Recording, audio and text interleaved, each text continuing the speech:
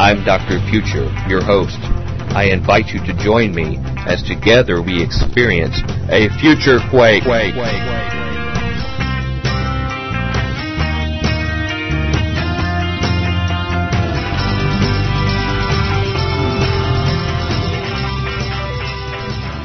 Welcome to the Future Quake Show. I'm Dr. Future. And I'm Tom, Truth Tunnel, Bionic. Truth Tunnel? Yep. Where's this coming from? Is this foreshadowing or something, Tom? Yeah, you could call it, you might call me Shrazlok, Bionic. You know, I'm not even going to ask you because I assume it's unrelated to our theme tonight. Shrazlok, Bionic. Okay, same to you, buddy. I want to introduce our guest this week. We have a wonderful gentleman by the name of Ben Carmack, who is the host of the Ben Carmack blog and a good friend of ours, and we're going to be talking about the faith and destiny of the new generation in America. And, Brother Ben, I'd like to welcome you for your first visit to the Future Quake Show. Well, Dr. Future, it's a pleasure to be here, and also a pleasure to share hopefully something edifying with the whole Future Quake audience here. Well, they've been waiting for that for 7 years, so it's about time they got something edifying. So there's no time like the future to get started. Isn't that right, Tom?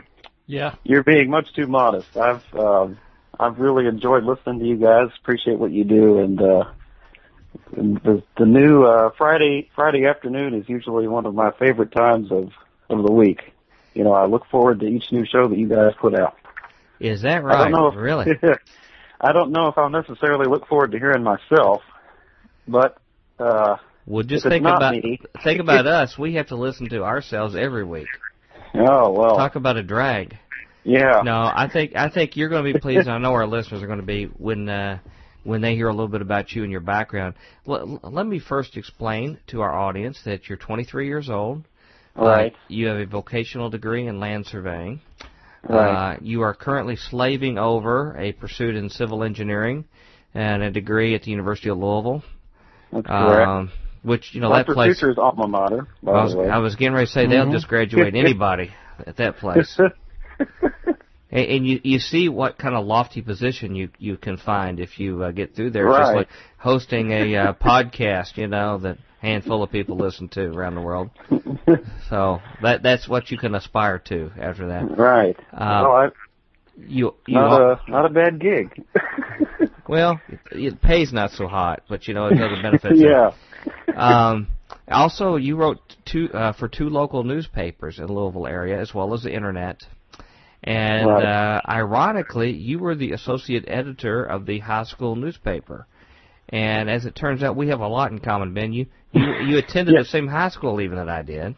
Yes. And Portland Christian. In fact, I was even the editor of that newspaper at one time. Really? I did not know this. Believe it or not. So we have a legacy there. Wow. But my favorite work of that newspaper was the expose that you did on the high school alumnus Dr. Future and the Future Quake Show for the high school newspaper. Yeah, I'm your personal advocate down there. Tried to put in a good word for you, spread the word about what somebody was doing. And they still let you graduate? They still let you graduate? They still let me graduate, yeah. Oh, that's amazing. Well, you know what? I think they see that Robert Hyde connection, and that's what really worries them out there. Yeah, I'm sure they do. And I'm sure that probably doesn't really count in my favor. Another thing that you and I have in common is that we both had Robert as our teacher. Yeah, that's held us back. Held us back a good bit in our life. No telling what we could have been. We probably could have had... we probably would be rich and famous and not a care in the world had it not been for... be part of the establishment. Mr. Hyde. Yeah, we missed out on it. You know, but what's interesting is your trouble started early because you actually got in trouble at school, at the Christian school for your editorial about Israel and Zionism. Correct. Which didn't have the exact position that everyone thought you should take without discussing. And the fact that you asked some hard questions caused a lot of flack. Yeah, it did. It surprised me a little bit because I thought that I had tried to be reasonable, but it's not the first time I've been wrong about my how what I will say will affect other people. So But it was a real eye-opening experience. I think in retrospect, looking back on it, I was probably trying to handle too much there. But I did what I did, and you can't change the past, so well, wasn't it it's out in the open. Hegel said that which does not kill you makes you stronger? Yeah, I guess that he has a point there, doesn't he? So, but he's dead. Well, he's dead. Yeah. Thanks, Tom. Yeah. We see it didn't make him stronger because it killed him, Tom, whatever it was. Yeah. But I think my favorite work that you did, when you did your article, and you actually came down to our locality here to do an on-site interview with Dr. Future, is when I read your article later. You put things in there that I didn't know I'd said. And I read in the article that when I let you in the door, into the front door here, that this was the place I said where Dr. Future greeted foreign dignitaries and heads of state. Right. Yeah. I wanted to include that because I wanted to give people a look at your sense of humor, which very understated and kind of sense of humor I've been known to engage in before. Maybe it's a University of Louisville Speed School thing. I don't know. The coping mechanism. My humor is not just understated; it's often undetected. Right. It's that locale. Well, I want to conclude because by outing you as a member of the NRB 13. That's true. I was there. You were one of the NRB 13 that prayed with us this past February on site at the National Religious Broadcasters Convention here in Nashville, and I hope there's something happening in the heavenlies that was good from that, because I know there was a lot of what I consider bad stuff happening behind closed doors there at the same time. The more what I found, but I just want to thank you publicly. When we were praying, wasn't the Speaker of the House speaking at that time? Isn't that what we found out? John Boehner, and then they were having behind closed doors a meeting with the former head of the CIA and some other Delta Force guys and Rick Joyner and some others, basically getting all of the religious broadcaster leaders and other Christian leadership on board to the Sharia law and fighting Muslims being the number one goal in society. That was happening around that same period of time where we were praying outside. So very, very interesting circumstances. But, having said all this in introduction to you, could you briefly explain to our audience a little bit about your religious background and your Christian testimony relationship to Christ? Sure. It can be a little complicated, but I'll try to keep it as brief as I can. I was the church that my parents raised me in from the time that I was very small until they're still in that church now. I have chosen to go elsewhere as I've gotten older and kind of wanted to branch out. But it started out as a Mennonite congregation, and over time the pastor and some people in the leadership kind of got interested in the gifts of the Spirit and the charismatic wave. I'm not sure if you'd call it third wave or fourth wave or whatever wave it was, but they got interested in that. We were never really strongly charismatic. We never had people, speak in tongues and jump around or anything like that. We were pretty sedate, but still it was something that was encouraged. People were encouraged to seek out, spiritual gifts and leadings and prophecies and so forth. And that was kind of the environment that I grew up in. Very conservative, I would say. Not really fundamentalist, if you want to use that term. More conservative evangelical church, pretty mainstream kind of an environment. I accepted Christ when I was 8 years old. It was a cold day in February. I don't remember the exact date. But I was baptized about 2 years later because we didn't have a baptistry in our church. And shortly after that, started going to Portland Christian when I was in the 8th grade. Before that, I went to public schools and came in contact with Robert Hyde there, and that really strengthened my walk with God, I would say, walk with Christ and so forth. Lots of interesting things happened there, and I have gone through periods where my faith has been weak and periods where it's been strong, but I don't think I would ever say that I've ever walked away totally at any point. So I would I would say that I've been a Christian for, for about 14 years or so. Mm-hmm. And 14 and a half years now, so.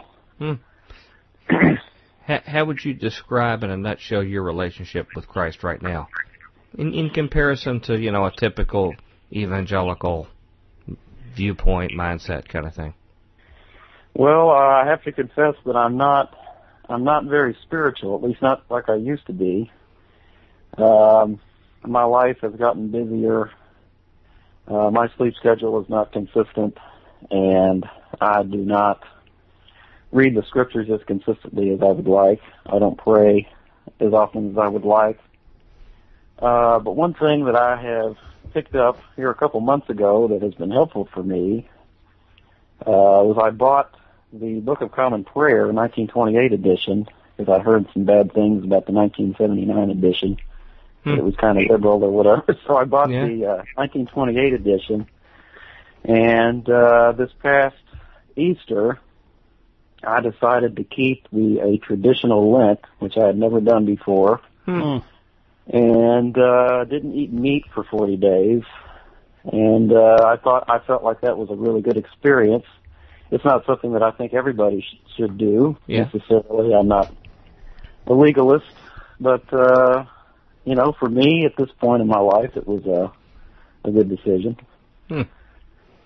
So you're finding a connection with, I don't know how to properly phrase it, a little more liturgical experience, more traditional experience with God as something that's resonating in this phase of your life? Yeah, I've found a resonance with that because I feel like it's a little more, it just feels more rooted, less emotional. One of the things that I've felt guilty about for a while is the churches that I've been a part of have encouraged a lot of emotion, but sometimes when you run into tough circumstances in your life, you find it hard to be excited about going to church. I went through about a year or so where I found it extremely difficult to make myself go to church or to feel excited about what was going on, and I felt like there was something wrong with me, and there probably was.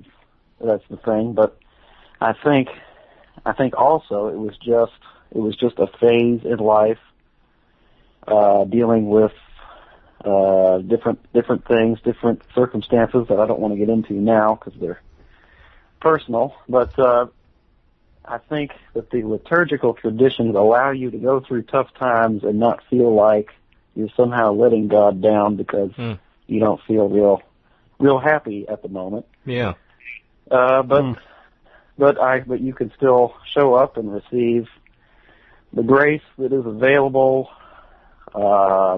through a sacramental worship, and the cool thing about it, the really cool thing about it, is that if you're worshiping with a sacramental attitude, you can receive the grace of Christ, and you don't have to do anything. You don't have to have the slickest preacher in town, or the most cool preacher, or the coolest worship band, or the most up-to-date music or anything. You can just sit there and it'll just come to you. You don't have to do anything. And that's kind of what the gospel is in a nutshell. We can't do anything to, earn our salvation. We just have to receive it, We have to learn to receive it. And that's just been something that I've been thinking on for a while. That's an interesting thought, Ben, because I hadn't really thought about it that way. My background and more of the Baptist background is sort of like in the middle. It really didn't get into the charismatic stuff, and it really wasn't liturgical. It was somewhere, we got excited hearing Just As I Am, during the invitation hymn. And usually it was the 3 points in the poem that got a response. Of course, it was limited to tapping a toe.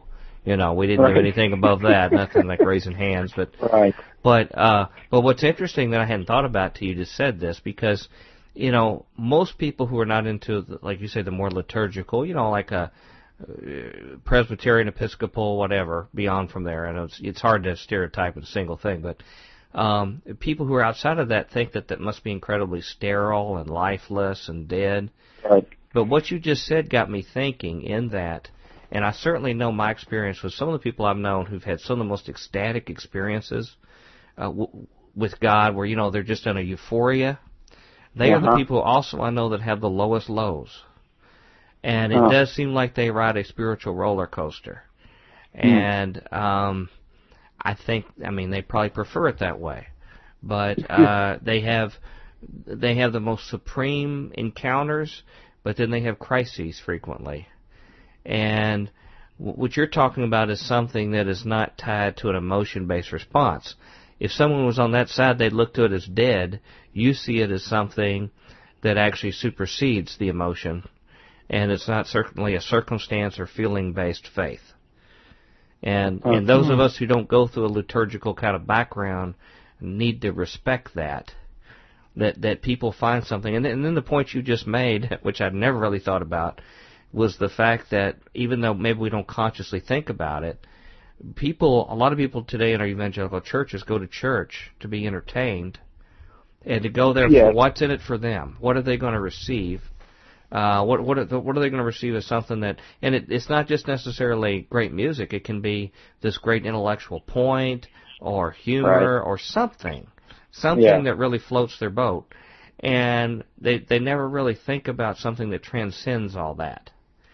And that's really interesting that I think about what you said and the reasons why, is that you have an experience that is, you know, through confessions and through other kind of things, they are always true regardless of how you feel every week. Yeah. Well, I should point out that I don't attend a liturgical church and never really have. Yeah. I've visited a few times, but I don't feel that I can for various reasons.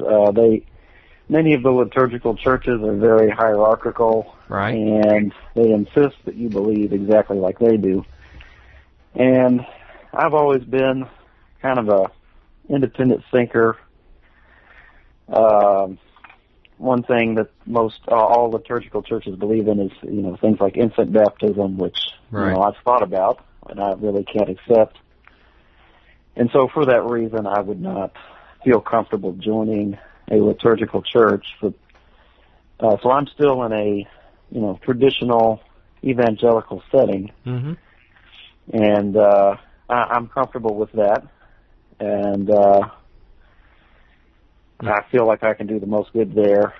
But if anybody ever invites me to go with them to, you know, a more high church or whatever you want to call it, kind of worship, I'm open to it, but I don't feel comfortable joining one because of various, you know, theological disagreements.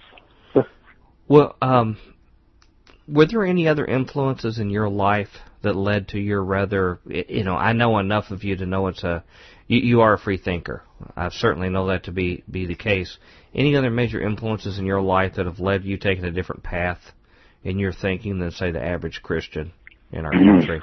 Well, I would certainly point to my parents. My parents are both musicians.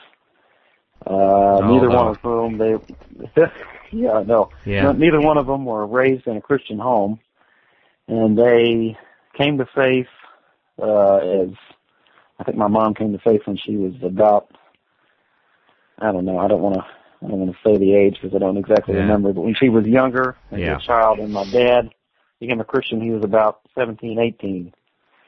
And my dad was into the local rock band scene. He was a part of a few garage groups. Yeah. And he was invited to play the piano for the choir at the church that my mom attended, because they needed somebody to play piano for a piece they were doing. And you know, he was very much out of his element. And he said I did a terrible job because I wasn't familiar with the song and I wasn't familiar with how you're supposed to play music in church and all this kind of stuff.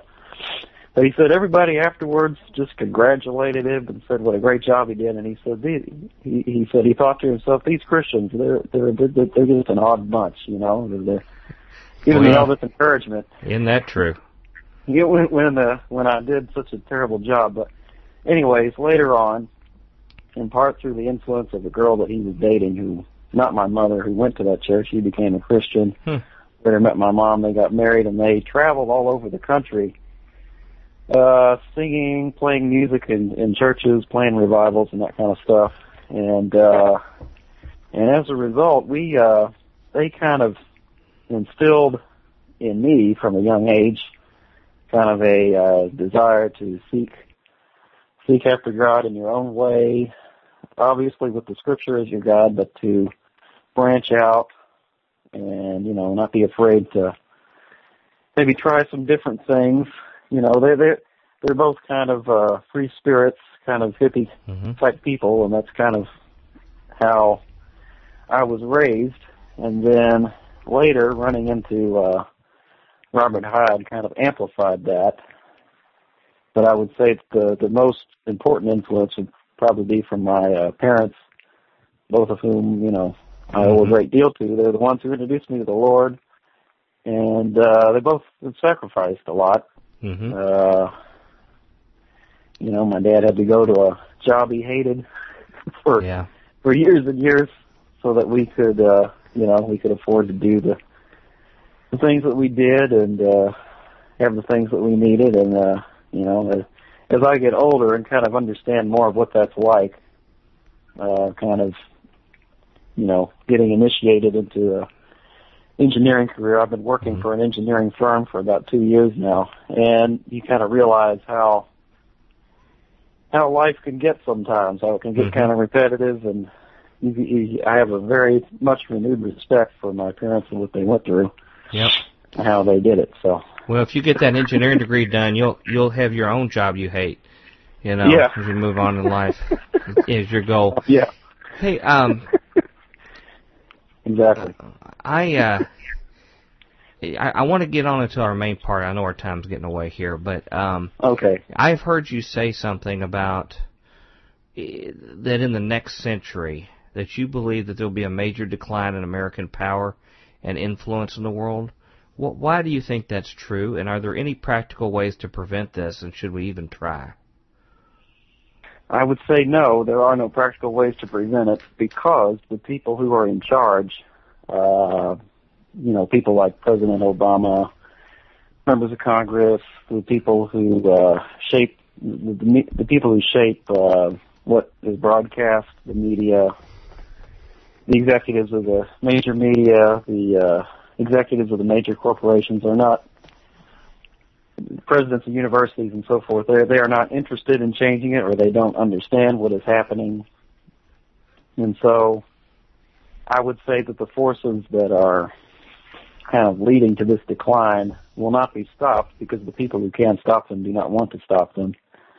And this debt ceiling thing, which kind of cropped up here in the run-up to our show tonight, is interesting to me because, you think about the bailout package that went on in 2008 where Congress rejected it, and then the bankers, the international, for lack of a better term, the bankers applied all this pressure to get the bailout package approved, and there was one guy who stood up on the floor and said, if we were told that if we don't vote for this, we'll have martial law.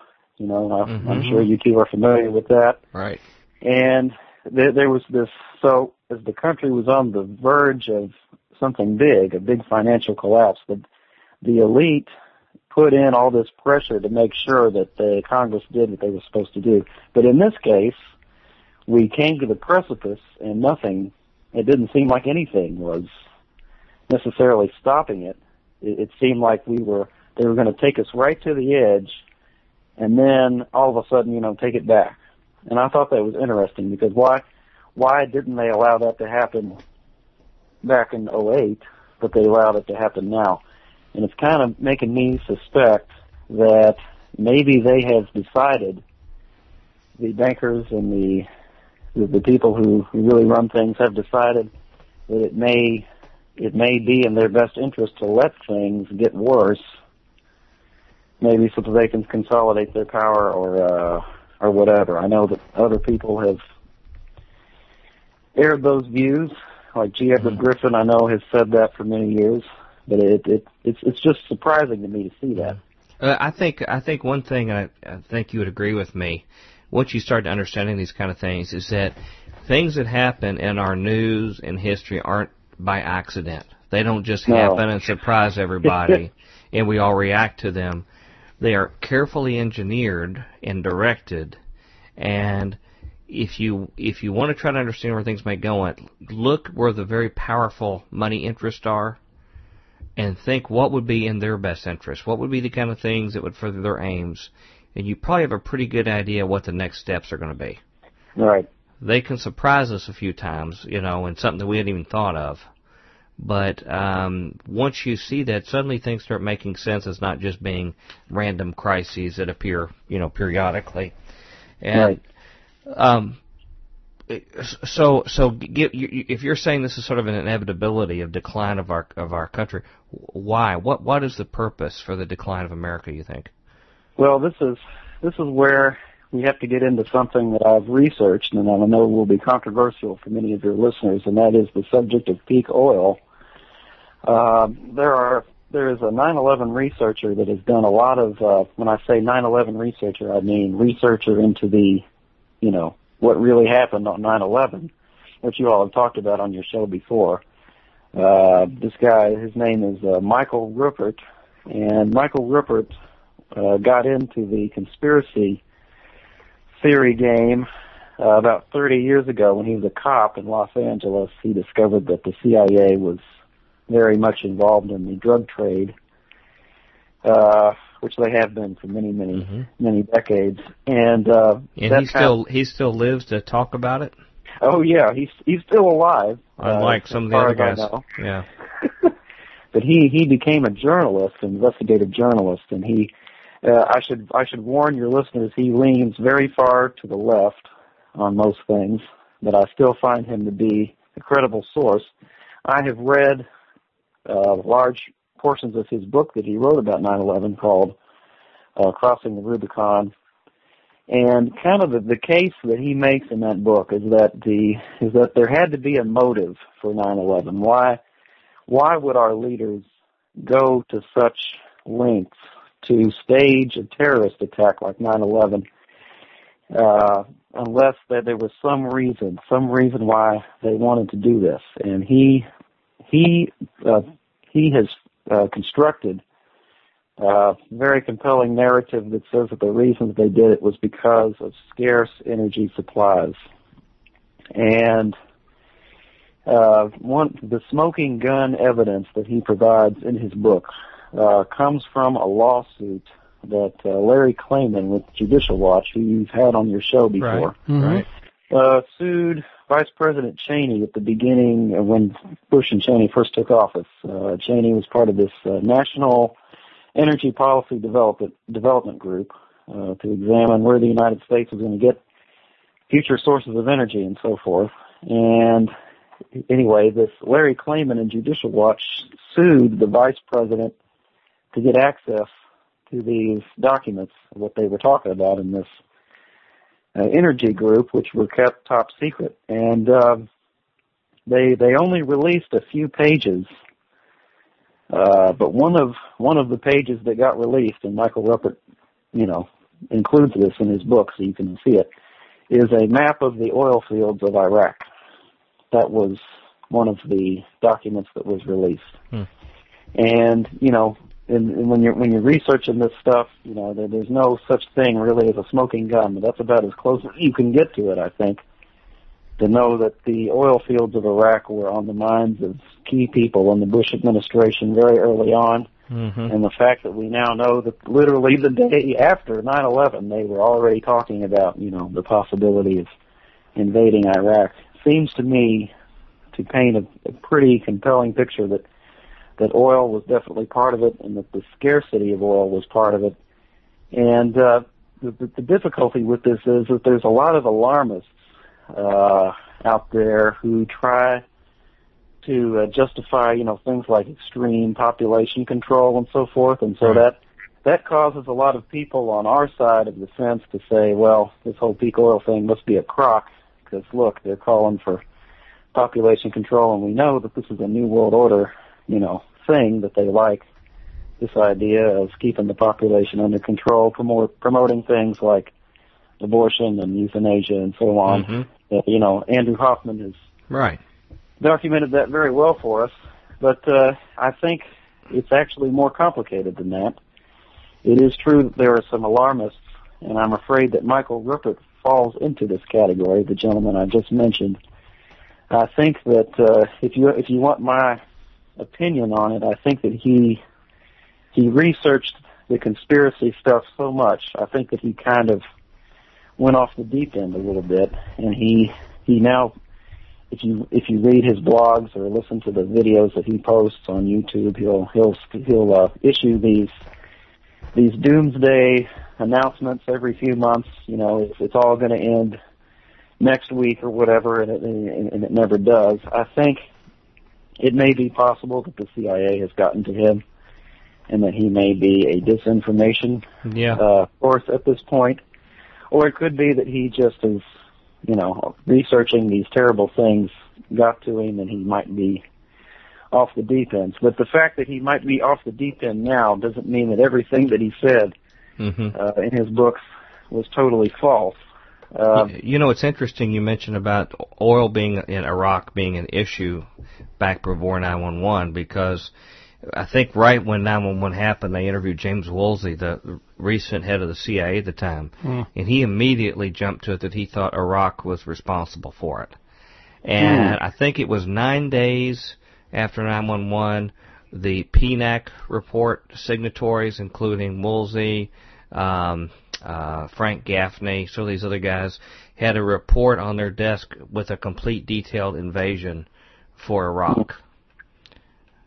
9 days, which we know now there's absolutely no evidence that they had any involvement, but then again they were willing to take the daughter of the Kuwaiti ambassador and lie to the American public that she was a nurse, and that she watched the incubators being emptied of babies, in Kuwait. Right. So if they'll lie to that ridiculous and an extreme for a war, none of this other stuff surprises me either. Yes, I'm not familiar with the story you just mentioned. I've heard of the incubator baby hoax before, but that's certainly another piece of disturbing information. They hired the largest PR firm in America, and got the ambassador from Kuwait, his daughter, and made her up to be like a nurse there that was actually in Kuwait witnessing the babies thrown in incubators, and that secured the final votes, from the Congress people listening to go for a war. And we found all this was just like the Gulf of Tonkin. It was something that was sort of made up. All right. Well, I'd like to just share briefly I've done a little bit of research into this peak oil thing, and people can make up their own decisions with their own minds about it, but if I could just share a few details, unless you had another issue you wanted to ask. I want to talk about farming, but give us some quick tidbits on peak oil, something they need to know. Well, there are a number of ex-employees of oil companies who made their money and retired, and now they write and speak, or they teach in universities. Guys who are pretty well off, who don't really have a reason to be lying about what they're saying.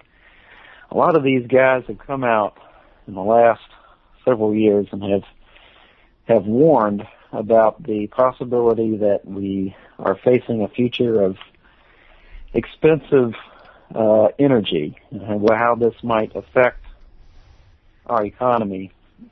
And there was a gentleman who worked for Shell Oil many years ago called M. King Hubbard, who issued a prediction in 1956 that the United States would peak in oil production about 1970. He predicted that the United States would peak at the end of the 60s, beginning of the 70s. And his prediction was dead on. We peaked in 1971. Ever since that time, the amount of oil that we produce domestically in this country has been on the decline. We've never been as high as we were then. And another thing that he predicted that same year, this is in 1956, was that the world would peak in oil production around the year 2000. And that's kind of what has all these guys interested in writing about it and trying to figure out what it all means. It's not as bad as some of them say. A lot of people thought that we had hit peak back in 2008 when the price of gas shot to $4 a gallon, and then it dropped to, I think, about $1.50 or less, at least where I was living at the time, by the spring of 2009. And so that causes me to think that we probably didn't hit peak at that point, because if we had, you would have expected the price of fuel to get more expensive. I don't know much about it, but that would be what I would have predicted. So that leads me to think that the spike that we saw back at that time was probably due to speculation from bankers and financiers and people like that, and not due to any real constraint on supply. But I think it's something that we need to be concerned about, because as far as we know, the evidence that we have just from exploring and using it is that oil is a finite resource. You dig a well, you have increasing production, you peak, and then you decline.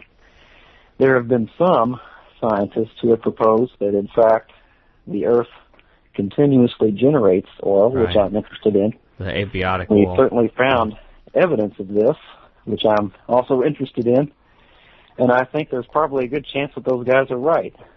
The only problem with that is we don't know how fast that happens, and judging from our experience, since every time we tap an oil well, it peaks and declines, it probably doesn't regenerate very fast. Right. Which means even if the geologists are wrong in their theories about it, we're still going to have a problem. So what do you think? I'm sorry.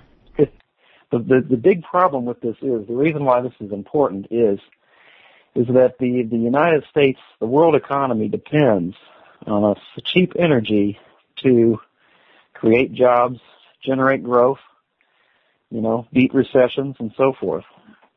And it's interesting to me to see that in this latest recession, of course, we went through the initial crash, but then we've had all these years where the economy has been growing slowly, but people still don't have jobs. And what we're being told is that these corporations are making their money, they're making record profits, and they're just sitting on the money. They're not investing it. They're not hiring people. They're not building plants. They're not doing this. They're not doing that. And part of that might be that the regulations and the taxes are too high, which I think is certainly a factor.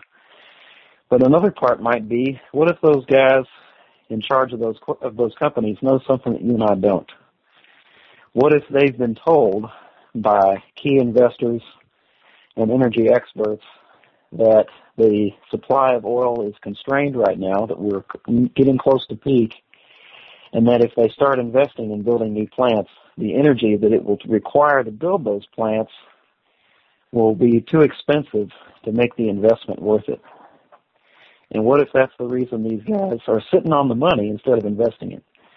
I think that that's something that you definitely need to think about going forward, because if that's true, if we are facing a future where energy will be scarce, and if that's the reason why we are in Iraq, the reason why 9/11 occurred, it's because our government leaders felt that they needed to get their hands on as much of the stuff as possible in order to prevent, a crisis.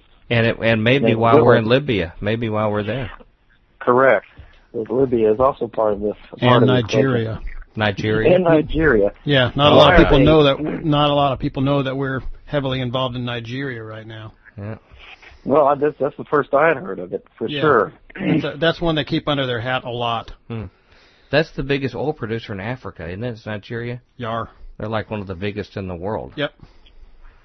But it kind of makes you wonder, why is our government going to such lengths, going to such extremes to occupy these countries if peak oil is just a made-up thing, if there's no truth to it, It causes me to think there's got to be at least something to it. the thing that I would caution people against is the temptation is once you start researching this stuff is to think that, everything's going to collapse and it's going to be terrible and we've all just got to stock up our weapons and go out into the woods somewhere and wait it out. I would encourage people not to do that. Well, first of all, before you change gears here, I just want to tell people if they want to know what it's like, a couple of years into peak oil, to just watch the movie The Road Warrior. And it will probably be like that, where you'll have just individuals like us taking over, oil platforms in the desert, and we'll have mohawked motorcycle gangs attacking us for it. At least you get a free haircut out of the deal. Well, yeah. Yeah. In fact, the future mobile would be a lot like the Road Warrior's car, probably having to fight off some of these mutants to get from one oil site to the next. So, that's sort of what I'm expecting is the most likely scenario. But I know you are not an alarmist that just believes in running to the hills. No. And don't let me put words in your mouth here, but from the time I've known you, I think you really have learned and earned a respect for a more sustainable lifestyle as an alternative. Is that not true? Yeah. A lifestyle that's really more imbalanced, and that it's not a nasty word in the Christian community to say to live a lifestyle that's consistent with the goods that the Lord has given us here on this earth. Yes, I think that's exactly true. One of the big influences, Robert Hyde played a role in this, is that he lent me a book by Wendell Berry back when I was a freshman in high school at Portland, and I read that, and it really changed my thinking on a number of things, but it took a while for it to sink in. It wasn't until about 4 or 5 years later that it really started sinking in that the sustainable, I don't like to use the word sustainable because it's gotten a lot of UN and establishment connotations now, so I like to stay away from that word. Same thing with the word organic. I like to stay away from that word as well, if I possibly can. I would prefer to say that it's just a responsible way of life. I don't think you necessarily have to use the adjective sustainable or organic, just a responsible way of life. I think it's a Christian way to live because just from what little research I've done on the early church, mostly from reading the book of Acts and occasionally some church fathers, although they can be confusing and murky, is that the early Christians really believed in sharing everything and living in community and taking care of each other. And I think that's really the kind of a lifestyle that more of us are going to have to live in the future if, energy continues to get more expensive and the recession, this prolonged period of unemployment is probably going to continue. And as our country continues to spend more and more money, get more and more in debt, the prospect of the dollar being in serious decline and us having real serious inflation, that the possibility of that grows stronger every day. The need for people to really rely on one another and care for one another is going to be very important. It's not just going to be a nice thing to say. It's really going to be something that we really have to do. And I have to confess, I don't know how all that will play out because, unfortunately, the church, I feel, has bought into a lot of our American values of, rugged individualism, where this idea that what's mine is mine and what's yours is yours, and I don't owe anybody anything. And I feel like that's, at the risk of sounding like a liberal here, I'm going to say I don't think that's the way that a Christian should think. I don't think it's the way Jesus would have us behave. I think that Jesus wants us to be grateful for what we have, to acknowledge that other people have contributed to our success, and that we're all related, that what we do affects everybody else, and that this idea that we're just all islands, independent islands that don't owe anybody anything is a false notion. I take that to mean from we look at the legacy of our life, whether the instructors at our schools or the people who sacrificed even generations before us that provided what we have. We owe a debt to them in future generations. But even those who say, look, I just want to be individual, use my own stuff, and be left alone, they often don't think through things completely and think, well, okay, you can have a huge SUV and burn tons of fuel, carrying one person around. You have a right, but you know what? That's oil that somebody else doesn't get to use. There's a finite resource that people have. Or I can pollute not only in the air, but I can put whatever I want on my land I want and just let the stuff run off where it wants. Well, that pollution runs somewhere else. And so, from someone from a conservative background like myself, and I think you have those influences too to some extent, we like that, we embrace that naturally, but we really don't think through the totality of the impact of our actions on other people in those kind of ways. What do we pump in the air that impacts the way? It doesn't just stay over our property. It goes out and impacts other people or use up resources in a short supply, and we automatically consign that thinking to liberal, godless kind of activity. And I don't know whether it's some legacy of our perverted view of dominion over the earth, that we think dominion over the earth means run it into the ground so the Lord will come back real quick, or what. Right. But somehow we have divorced responsibility and caretaking. And again, a lot of the information gets murky because people on the left or other people have made political statements out of these things. Yes, but I think that these crusades for population control are been very, very harmful to the environmental movement. And for instance, one of the things that Michael Ruppert has said is that we need to reduce the population of the earth by 5 billion people. Because apparently, if we don't have cheap oil, we can only sustain 1/6 of the population that we have now, which to me sounds ridiculous because the amount of oil that we consume as individuals in this country and in the West in general is so much higher than what most people in the world enjoy. Our lifestyle here is so wealthy compared to if all you have to do is just take a short, trip into Mexico and see how people live down there, and you realize just how little most people in the world live with compared to us. Well, even England, even England and other, advanced European countries use a fraction of the resources that we make a whole lot less waste than what we make. And I think that the New World Order takes advantage of our prosperity. I'm calling the New World Order. I assume that your listeners will know what I'm talking about. I'm referring to the... Yeah, this is Future Quake, by the way, so yeah. Have you heard of it? They'll know about New World Order. Rockefeller Nephilim. There, we got it out of the way. Yeah. I think that the New World Order takes advantage of our prosperity to make us think that everybody in the world lives just like we do, and everybody consumes as much as we do, and our way of living is the only way to live, and therefore we just got to... Or we don't care, Ben. We don't care. We see the people with the bloated bellies on TV, and we may shed a tear until we can change the channel to the next channel. Personal peace and affluence. We are a Christian nation, and as a Christian nation, we deserve our great wealth, because that's how God rewards Christian people, is giving them great wealth. Yeah. I've heard that in many an evangelical church, so how much more so our nation, being a Christian nation, and, if God doesn't give it, we'll just go take it from them. Yeah, one way or another, we'll get our hands on it. That's our attitude, but I think that we have this myopic view where we think that since everybody must live like we do, therefore it's unsustainable, therefore we have to reduce the population so that everybody in the world can afford to live as wastefully as we do. And I think that's the total opposite way to think about it.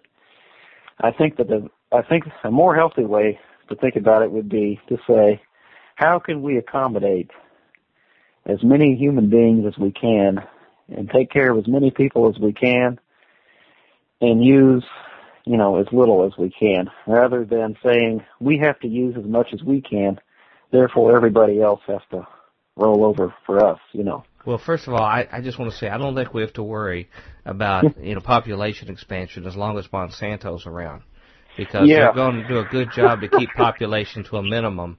Even all the farmers that commit suicide in India because of their Terminator seeds and things like that. So isn't that awful? Monsanto will take care of the population control. That and Bill Gates. And Bill Gates and China, their one-child policy, right, which I've heard is going to create a real crisis over there because one of the things, China is a very patriarchal culture, very male-dominated, and so people are aborting their female children, and so they're going to have a surplus of men over there, and it's just going to be real bad. And I think these alarmists on population control need to get a grip. And realize that people having children is not the cause of the world's ills. It's because there's a few very powerful people who control so much wealth and manipulate people all over the world to do what they want, and they start wars, and they trigger depressions, and they treat people badly, and what needs to be resisted are those folks. Mm-hmm. And we need to stand with the regular people of the world and stand against the masters of wealth and power. So you think we should send some of Bill Gates' mosquitoes inside some of their corporate offices to help sterilize them instead of the common folk? No, I don't think we need to use violence. Which is, I guess, another thing I could speak on briefly is that for a while, I was raised much like you were, Dr. Future. Portland is a very conservative. Portland Christian School is a very conservative place. Churches I attended were very conservative, and since I thought of myself as a patriot, I thought that every now and again it's perfectly acceptable for people to pick up arms and defend themselves and kill people to obtain our objectives. But my opinion on that has changed, in part because of my study of history and my study of false flag terrorism, which your buddy Tom Bionic has done such great work on. Have you heard that, Tom? False flag terror? What? Preposterous. Yeah. We know only bad people. Lone wolves do terrorism. Yeah. Exactly. Just like that guy in Norway. You had that very sophisticated bomb who got 6,000 pounds of fertilizer up to the second floor in under an hour. Right. But he had to be acting alone. But you know what's happened from that, to change the subject here. What happened is exactly what I thought was going to happen. They just announced today, because of that bomb. It has a lot of foreshadowing of Oklahoma City bombing, the whole scenario here. But that what they are now doing here in the States is putting further restrictions on getting potassium nitrate, and the poor individual farmers here are complaining that it's going to make them even harder for them to do things on their local farms with these additional restrictions.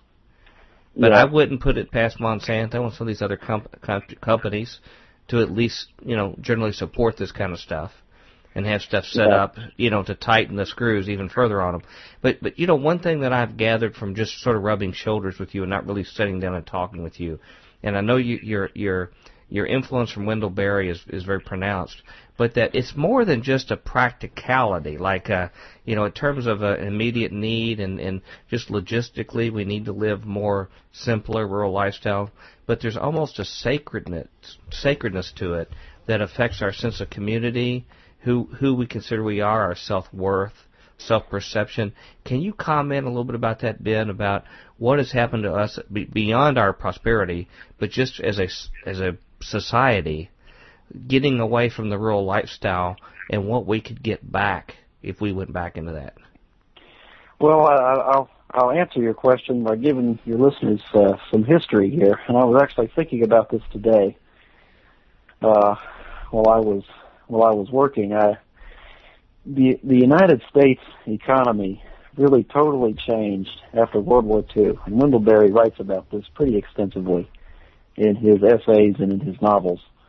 And that is, the United States government essentially socialized the country during World War II. World War II provided the perfect opportunity for President Roosevelt and his administration to impose the kinds of controls on the economy that they were unsuccessful in getting during the Depression.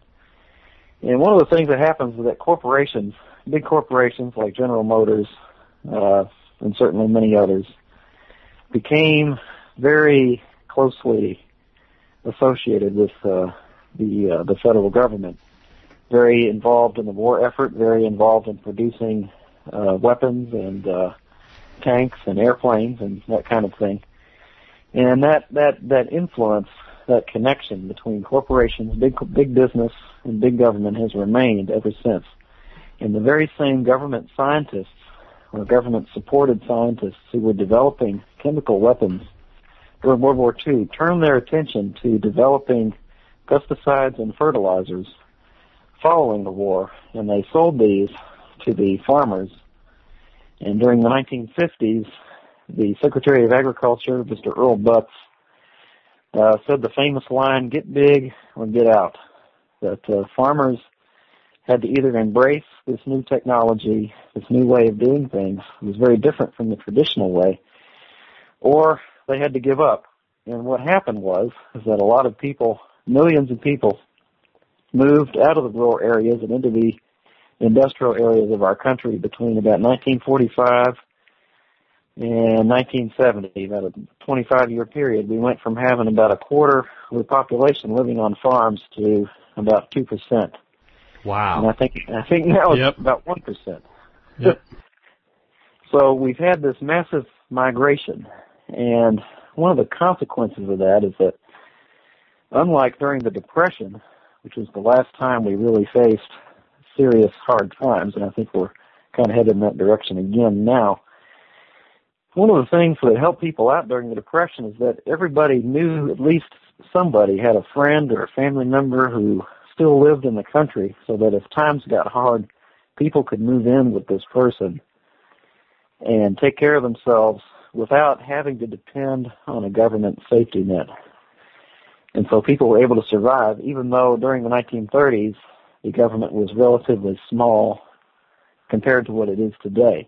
But now, because we've forced everybody to move off the farm, because we've made it economically impossible for people to pay their bills and sustain themselves by having small farms using traditional methods rather than the chemical pesticides and fertilizers,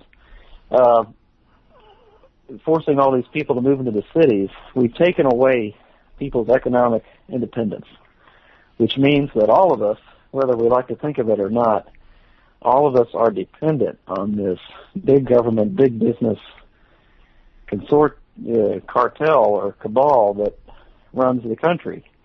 And so one of the things that I find ironic is when people start, picking on welfare recipients and saying how they're draining the resources of the country away, and yet not recognize that all of us, to one extent or another, are welfare recipients, because most of us, myself included, can't do anything for ourselves. We have to depend on some corporation or some government agency, some utility company to provide it for us. We get our electricity from somewhere else, we get our gas from somewhere else, we get water from somewhere else, we get our waste is taken care of by somebody else.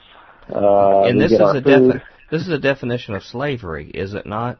Because our well-being is at the whims of other people that we don't know. Yes, exactly. And this is where I have pretty serious disagreements with some of the people in the libertarian and Tea Party circles. I'm sympathetic to the idea of making the government smaller. I'm definitely in favor of that. But what I'm against is this idea that they seem to have that somehow if we just cut loose all the government supports and let people just make it on their own, that would be a really swell thing. But the answer is it's not that easy, because now that we're all dependent, you can't dismantle the system without hurting people now. So I think one thing you could do is if the church could actually, people like us right here talking, right, could decide we will take on that caretaker responsibility and we will reduce our personal lifestyle to take that on, we could eventually wean people off of a system where they could actually even be free. When they have needs, they could have more than one choice in the government to go get their needs met. And actually exactly. have, not only material needs, but spiritual needs, everything else met as well, too, and do it at a place that's the right fit for them. So this is like, Ben, when I keep thinking about all these problems we talk about on Future Quake, when I follow it to its conclusion, I end up looking in the mirror and recognize that the problem is not the corrupt politicians. The corrupt politicians are reflective of us as our society. We elect them. We got to look in the mirror and say that this problem begins and ends with me. And unless I take action, and unless I get with my brethren, and the church is a big enough institution and is supposed to be selfless in its nature, where they could have a long-term vision if they really embodied New Testament belief to begin to solve these kind of problems. I remember our pastor at our church told me one time that somebody studied, and in fact, if everyone who said they were a practicing Christian in America would just tithe, just do their 10%, that there was enough money that no one in the entire world would be hungry. Everyone would be fed, and even like something like have health care. Really? For 10%. Really? I found that very interesting. I've heard that statistic before, but thank you for bringing it up again. I think that's very interesting. But one of the problems, and I'm sure you were just about to mention this, but I'll go ahead and let the cat out of the bag, is that in many of our churches, we have, and I say this as a person who wants to go into civil engineering, so I might be undercutting myself a little bit here. In our churches, there's too much obsession with buildings, I think. And generally, when people do start giving, that money is generally used to, build more space for church people to gather in, once or twice a week, rather than do things like help missionaries overseas spread the gospel, or help people in need. And I don't like to bring that up because it makes me sound like a malcontent and somebody who just won't get along, So as a general rule, I don't like to bring it up in conversations with people because I don't want to sound like I'm ungrateful. But at the same time, just in the back of my mind, my thought is the attitude change that needs to happen in so many of our churches is really, it would be a huge shift for most of our churches to really think in terms of the ways that you're saying that the church needs to be dedicated to helping people out with things like healthcare or agriculture or even sustainable energy. The idea that the church should dedicate its resources to that rather than maintaining and buildings and having a large paid staff and so forth, that would really go against the grain in most churches, and I think it would be unwelcome in many churches. Ben, I'll mention this, might get me in trouble, but Mrs. Future and I actually left a church that was a major flagship inner city church.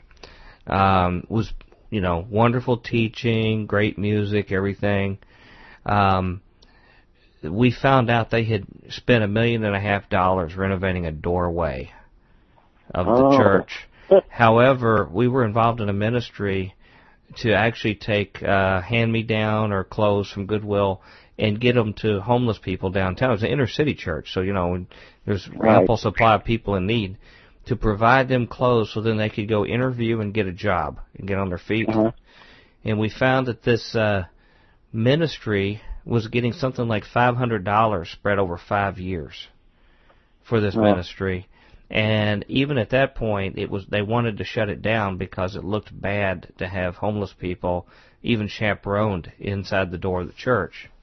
That it would impact the ability to attract yuppies and others that were moving to apartments downtown and things. While they're spending $1.5 million to renovate a doorway. Oh my goodness. I can't picture. And I don't think that's completely atypical. I'm really scared to think about what the Lord will have to say to all of us later. And the finger's going to be pointed at me too. for what exactly. I've But he pointed at tolerated me, too. and how I still live, because we have a lifestyle that's not defensible by any stretch of the Bible. Right.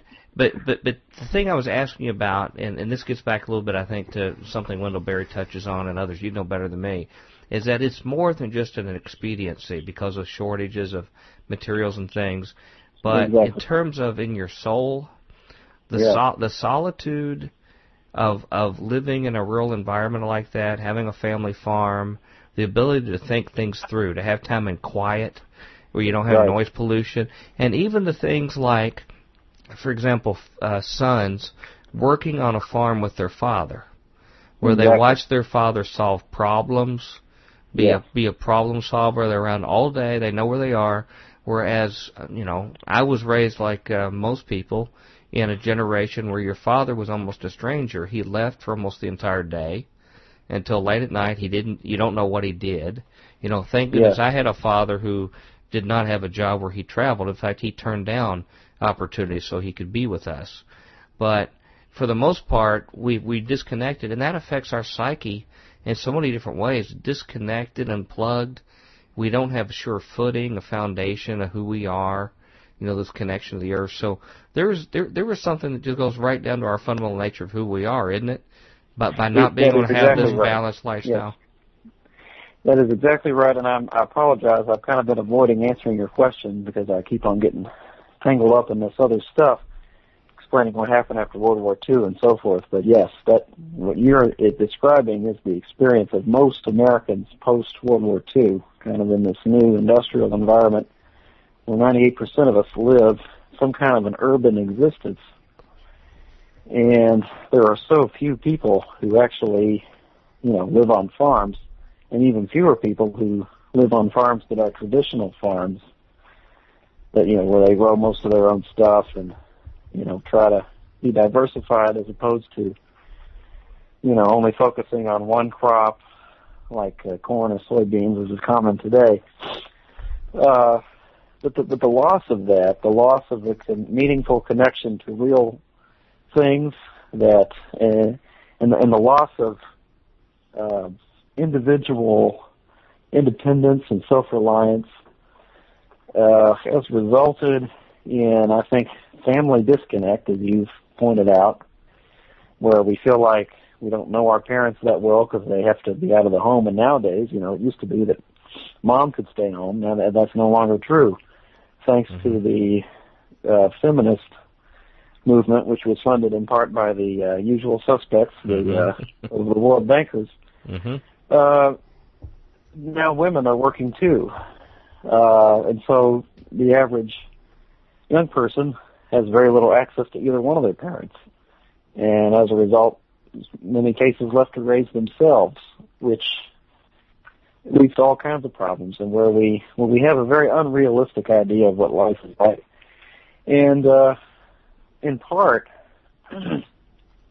the ability to figure out things for yourself by encountering problems, that you encounter when you live in an agricultural environment, as you've described, or even if you're living in the city and your father maybe owns a local business or something, a local grocery store, which are also very rare these days, thanks to places like Walmart and that kind of thing, where people would have the opportunity to learn how to run a business for themselves, or run a farm, or work on cars, or anything like that. Those opportunities are much less now because the wealth is no longer spread out like it used to be, where people, had some kind of control over their circumstances. Now everybody's an employee of somebody else. And so there's less responsibility, there's less of an opportunity to really get a chance to work for yourself and solve problems for yourself. And that causes a mentality of dependence, where it's always somebody else's responsibility to fix this or grow this or slaughter dinner tonight or whatever. And so people, and that causes insecurity. People are insecure about who they are, if they really have what it takes. I know that I've gone through gone through that. I think in many ways my generation is going through that right now, where people feel insecure about their identity, and they hold back from doing the things that people have normally done in the past, like get married and have children, because they feel like I don't really know what I'm doing, so I need to pull back. Yeah. Have I answered your question in any kind of satisfactory way? Yeah, but it just affects us in so many social ways. For example, I would submit that we are really subject because of, again, living in large concentrations of people and all getting the same media, with the exceptions of podcasts like this one's and others that are customized. Yeah. For the most part, we're dosing on the same mass media since the 20th century, and so it tends toward mob psychology, and it's even happening in the church. And I'll give you a case in point of, I'll just pick out a boogeyman, okay? We mentioned the whole Muslim Sharia law thing, okay? That has become a feeding frenzy where every well-paid spokesperson goes and tours at some church or is the, quote, expert on the 24-hour news that will try to outdo the other in doing some other kind of scare tactic, much like they did the communists just before them. And they will raise the bar with some other new anxiety or fear, and that talk goes back and forth in groups. And again, these are people who we've never met. Most people have never met a Muslim. They don't know. They couldn't pick them out of a crowd. But it just keeps a fever pitch higher and higher and higher, and less rational. Whereas if you take individuals and you spread them out on a farm, okay, and you give them time to think and to think through stuff, and you send somebody from a different culture, like a Muslim or a Jew or some other race like this, and you introduce them one-on-one to somebody in the community, there's a much better chance that they're going to actually find these people to be individuals talking one-on-one. And will show how foolish a lot of, and I don't mean to pick just on this issue, there's a lot of them, and to be true, there's certainly been racism and other crazy activities even in our past, in rural days and things. They've had other means for traveling snake oil salesmen or whoever, to scare and to create mobs and things like that. But I think it attenuated a lot from spreading across, the country or large areas, because we were so decentralized. Yes. And I think the goal was that mass media would be able to stop some of that ignorance could be vanquished, because we could have this mass media that would educate people to not be afraid of these kind of things. And you can even see shows like The Twilight Zone and others that would have these little morals about how uneducated man, retreated back into their primal fears, and with more education we'll know better. But it's not turned out that way. I think we've gotten worse in terms of our mob thinking. And one of the ways that I would recommend one of the things I would recommend that people try to do is try to be real conscious of the technology that you use, and try to figure out a way to make do with as little as you possibly can. One thing, one crazy example that I'll give you, and I'm not very good at this, I have to admit. One thing that I did a couple summers ago is I went to an antique store, so I enjoy shopping in antique stores in part for this reason. And I just bought an old-timey washboard, sometimes you see them use in Westerns. Yeah. When they're washing clothes in the creek and stuff. And I bought it just to have it, just in case, I ever wanted to figure out how to wash clothes without using a washing machine. Mm-hmm. I haven't gained the courage or of my convictions to actually do that yet, I have to admit. But I figure if I ever do, it's there and I can use it if I need it. Mm-hmm. Now, at first glance, me doing something like that, or even thinking that, seems totally crazy. But if you start thinking along these lines long enough, you start finding yourself coming to surprising conclusions. One thing that I've been doing for the last, this is my third year doing this, so I've planted a small garden in my backyard, and I've tried to use, as little advanced technological input as possible. I don't use pesticides or artificial fertilizers.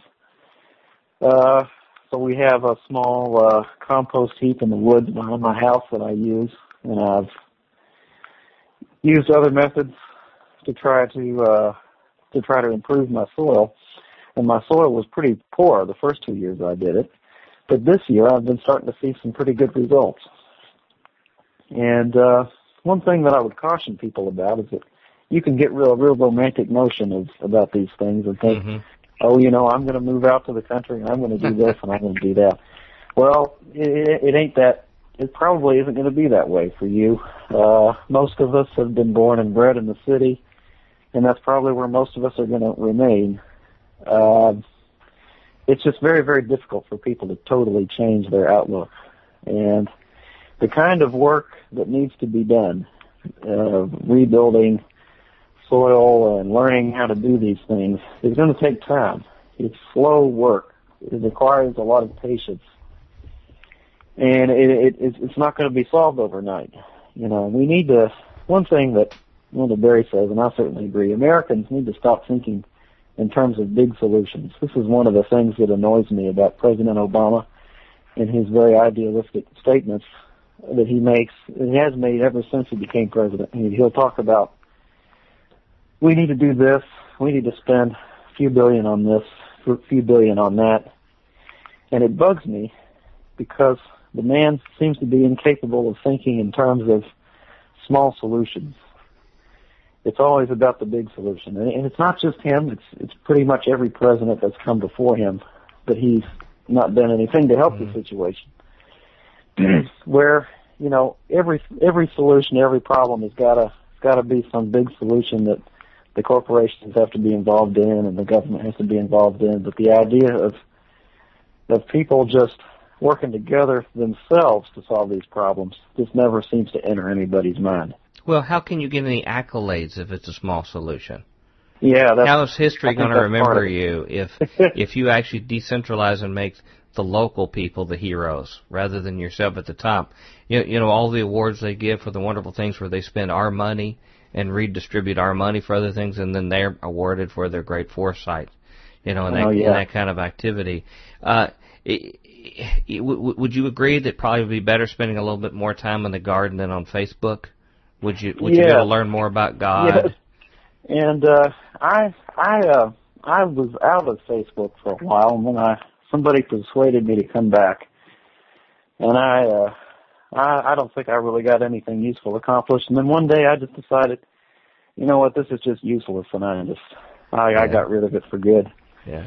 And I haven't missed it at all. So I would definitely recommend people get rid of their Facebooks, because not only do I think that not only is Facebook a waste of time, but I also think it's probably being used to spy on us, to be perfectly honest. And I think I'm safe in saying that on a show like Future Play. Yeah, without question, I would say. Yeah. You don't have to suspend our belief too much for that one. In the last, say, 20 minutes or so of our show, I want to focus on the future and on your generation. And there's two things. And remember our shortage of time here, but I want you to first talk about what do you think is going to happen in terms of your generation as far as tangible things like jobs, economic pressures, the marriage effects, and then the second thing I want to ask you about is the spiritual direction you see your generation going. So could you start and tell us a little bit about what they're going to encounter by way of their social life, economic life, that kind of thing? Well, I think that the days of high unemployment are here to stay, sorry to say. And I think that one of the reasons, I've already mentioned this, I think one of the factors driving it is scarcity of energy. The fact that if you don't produce enough energy, you really can't grow the economy. So this means that the entire paradigm of growth can't happen, which means there's going to be a scarcity of jobs, scarcity of just about everything. And people are just going to have to, it's not necessarily that you won't have a job, it's just that it won't be secure, and you may have to work more than one in order to make it. Nonetheless, having said that, and having said a lot of other alarming things this broadcast about our government's involvement in 9/11 and the cover-up of that sort of thing. I'm going to offer a contradictory word here that may seem to contradict some of the things that I've been saying, because I really am an optimist at heart, in spite of some of the things that I've said tonight. And that is, I believe, even though it seems to be clear that our government has involved us in a war to get resources that we're running out of because we're on the brink of an economic collapse, even though all of that is true, and even though there are people in our government who are absolutely evil, it's really not as bad as you think. And I would encourage people to not worry about it a whole lot. I think it will work itself out. There's really nothing you can do about it anyway. And one of the things I would encourage people to do is just continue to live your life. If you want to get married, get married. If you want to have kids, have kids. If you're pursuing a career path like engineering or nursing or accounting or being a mechanic or being a hairdresser, whatever you want to do, pursue that. Don't cower away in fear because you think the sky is falling.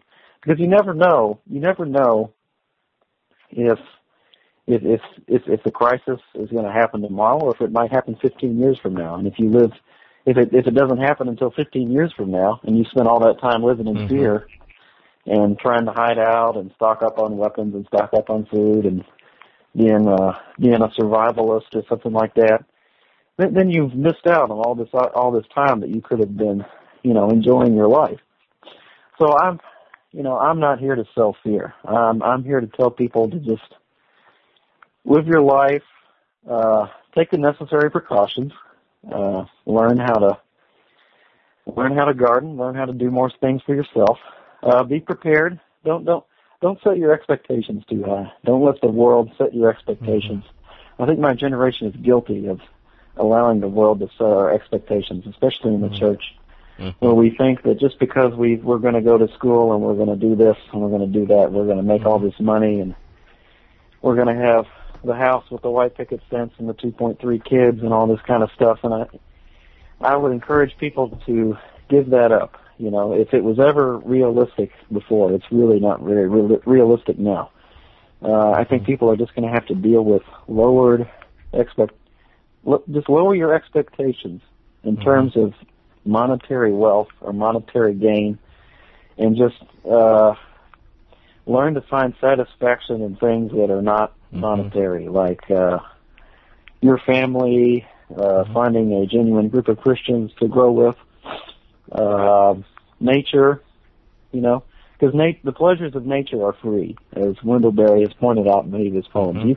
You can walk into the woods and sit on a log and just listen and observe, and you don't have to pay anything for that, And then you can experience God's wonder in nature at no additional charge. Another thing I would recommend is that, in addition to learning how to do things, practical things for yourself, maybe learning how to work on,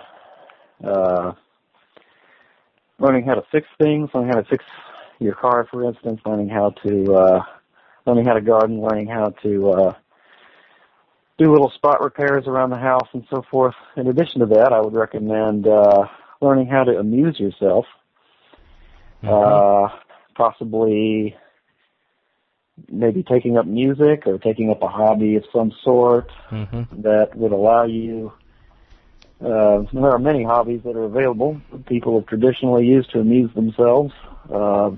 Like that little ball thing, the little paddle ball. That's what came to mind. Oh yeah. But there's so many things I could say on this, Ben, because one of the time bombs in our society is that we bought into this whole thing about somebody out there is supposed to entertain us and make us fulfilled and happy, and it has a lot of dimensions. One is, if I can have the latest fashions, I will be happy, or if I have the latest status symbol.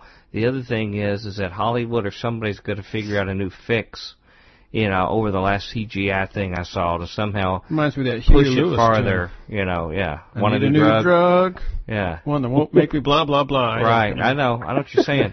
But I mean, this is a dead end. When you keep going and and that's where Rome was. You know, Rome got their bread and circuses handed to them. And so their circuses led them to the Colosseum and people putting each other to death.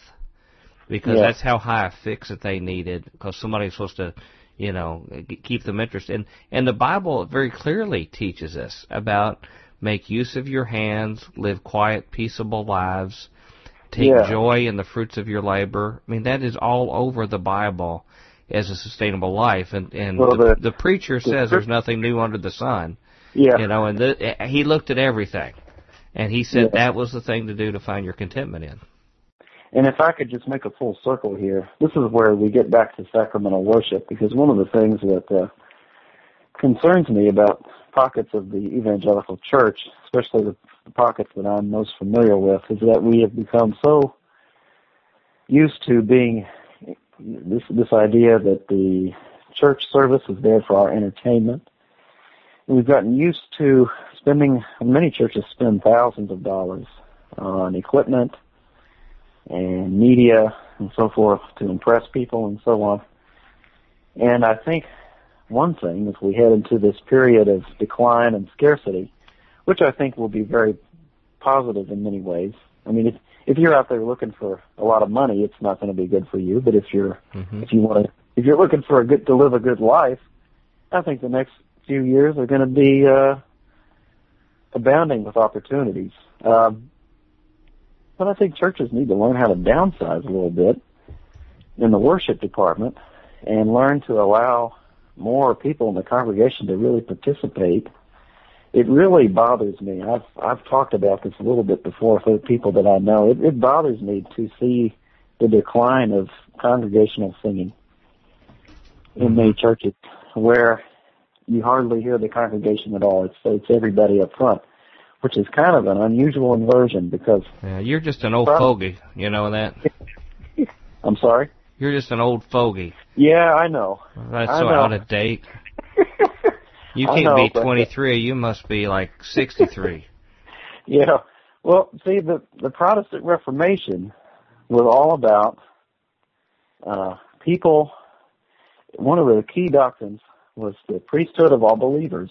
This idea that it wasn't just the monks and the nuns and the priests who got to be Christians.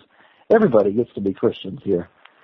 And this idea that it's just the people up front who get to do anything, and we've all got to just sit in awed silence, you know, while the priest talks to us in Latin, a language we can't even understand. Our roots as Christians are about us participating in worship and us sharing equally in the work of the church. And to see this kind of reversion where the congregation is hardly being involved at all bugs me a lot.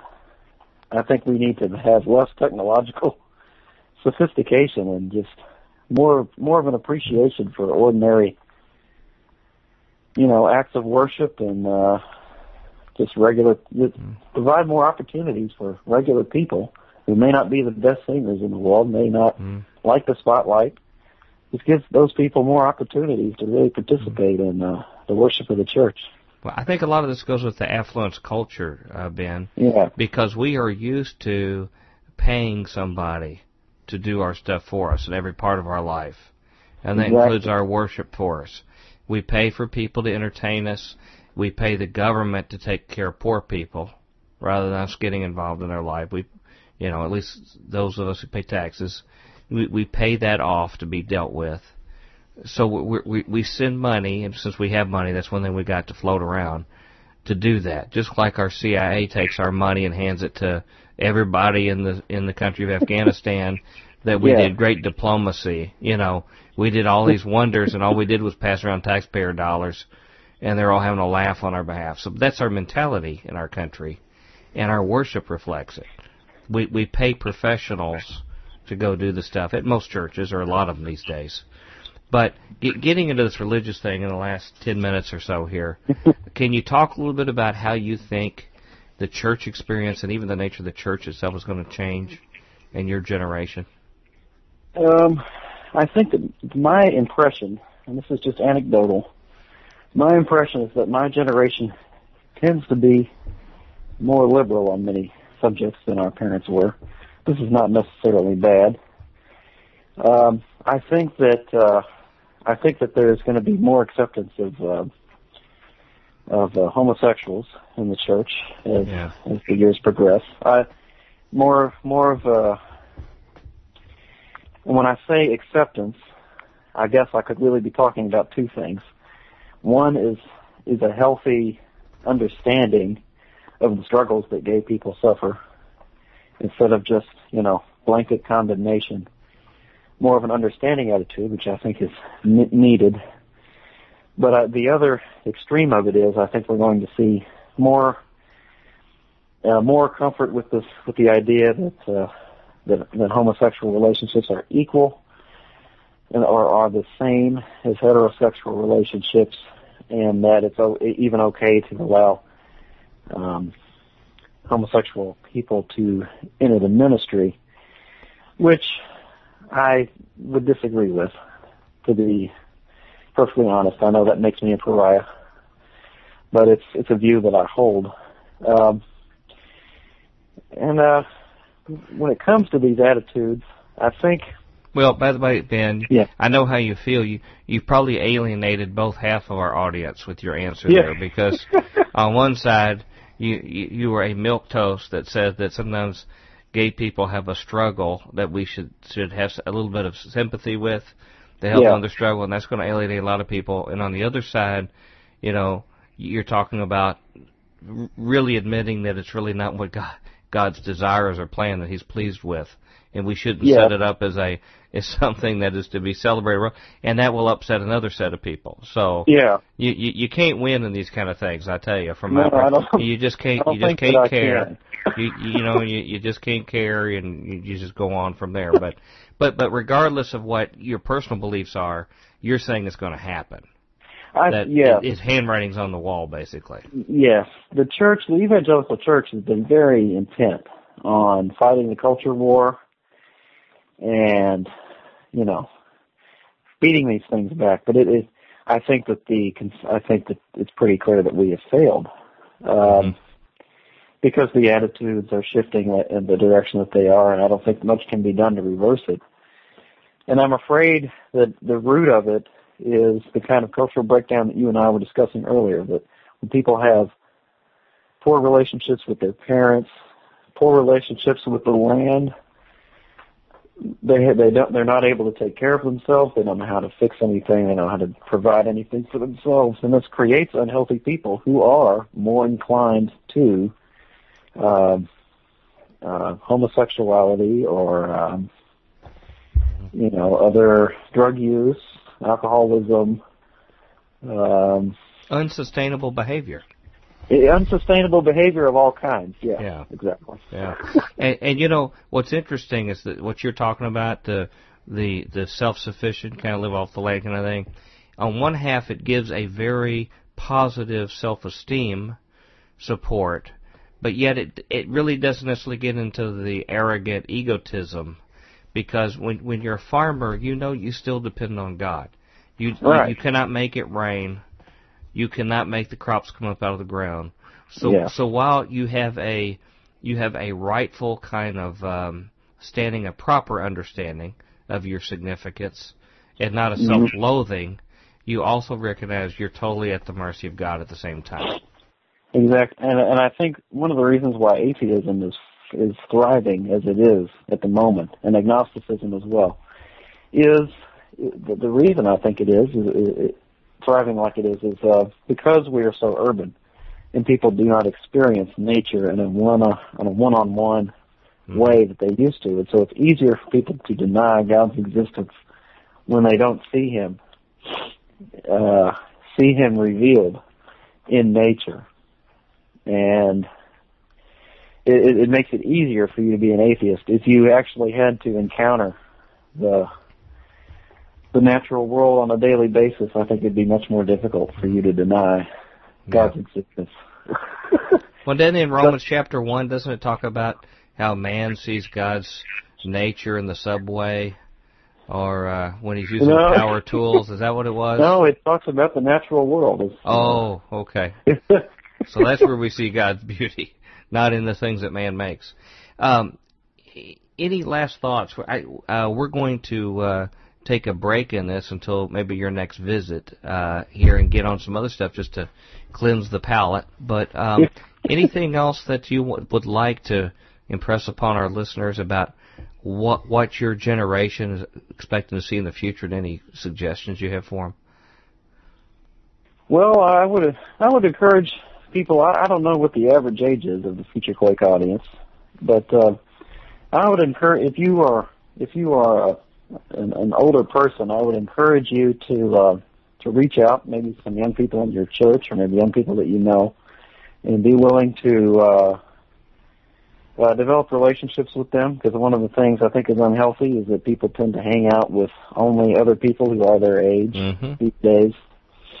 And I think we need to have more cross-cultural contact there so that certain things that have been preserved can continue to be preserved and not forgotten, so that, humanity can survive. I mean, that's what's on the line. If you don't preserve the memories and the traditions, then how are people going to make it, after you go? So, and for people my age, I would encourage them to be very intentional about raising their children and don't allow career aspirations or the dreams of glory or the dreams of money or whatever it is get in the way of really spending time with your children and raising them well and taking the time to show them how to do things and show them how to live rightly.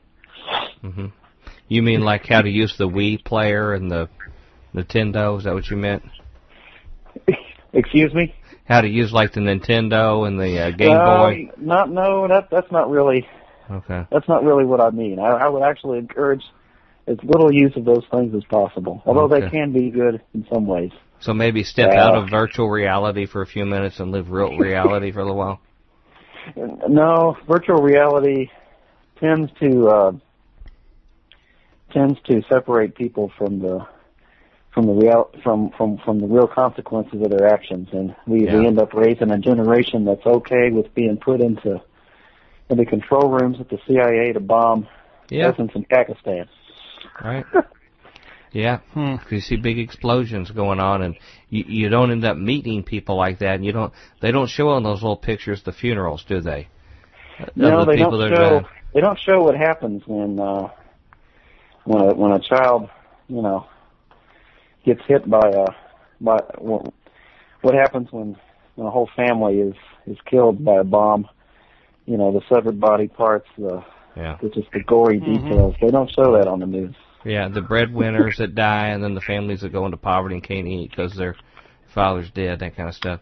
I have one last question for you, and it's really the most dire and urgent one for us. Okay. My biggest problem about the future is what needs to change in Tom Bionic for the future? What do we need to do with him for a more sustainable? I can give you tons of answers to that. You want to start? I can answer that question for you. Well, no, we need an expert here. Well, I don't know Tom very well, but I know that he's been looking for a lady friend here. For kind of what I gathered from the last show that I listened to. Geez, now it's become public knowledge. It's been like mine.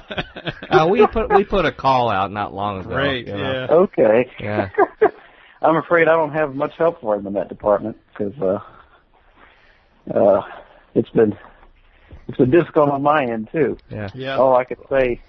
Well, I'll tell you one thing for you bachelor guys is that, and this goes for bachelorettes too that are listening. Okay, all single people listening, that the challenging lifestyle changes that you're talking about, the best time to try them is when you're single, because whether you're a man or a woman, a husband or a wife, it is very hard when you buy into that sometimes to get your spouse to buy in. It's the rare exception, and sometimes that is the biggest impediment, is that a lot of times you don't have two spouses that are on the same page on that. So that's one of the blessings of singlehood, is that you still have the authority to go on the whim of your convictions. Yeah, that is a very good point, Dr. Future. I'm glad you made that. And, I'm very glad you made that. But in many ways, having somebody else to check you and and prevent you from making big mistakes. Because many times you are not a very good judge of whether or not something will work or not, or if something is healthy or not, and it can be very helpful to have somebody else to help you along. But I think the point that you're making is also good. Yeah. Well, how can our listeners get to your blog? I think your blog is fascinating. As much as we push the edge here on Future Quake, you will take several more. We're looking out, and there's like a big gap, and he's over on the other side. Yeah, it's a big chasm there. I see a body over there. Yeah. It must be Ben. I've even heard Robert Hyde say, "Yeah, that's too far out for me. I can't accept that." I can't believe that. It's funny about Robert. My experience with Robert is similar to yours, Dr. Future, and that is there have been times when Robert will say something, and I will think, "Has the old man finally lost it?"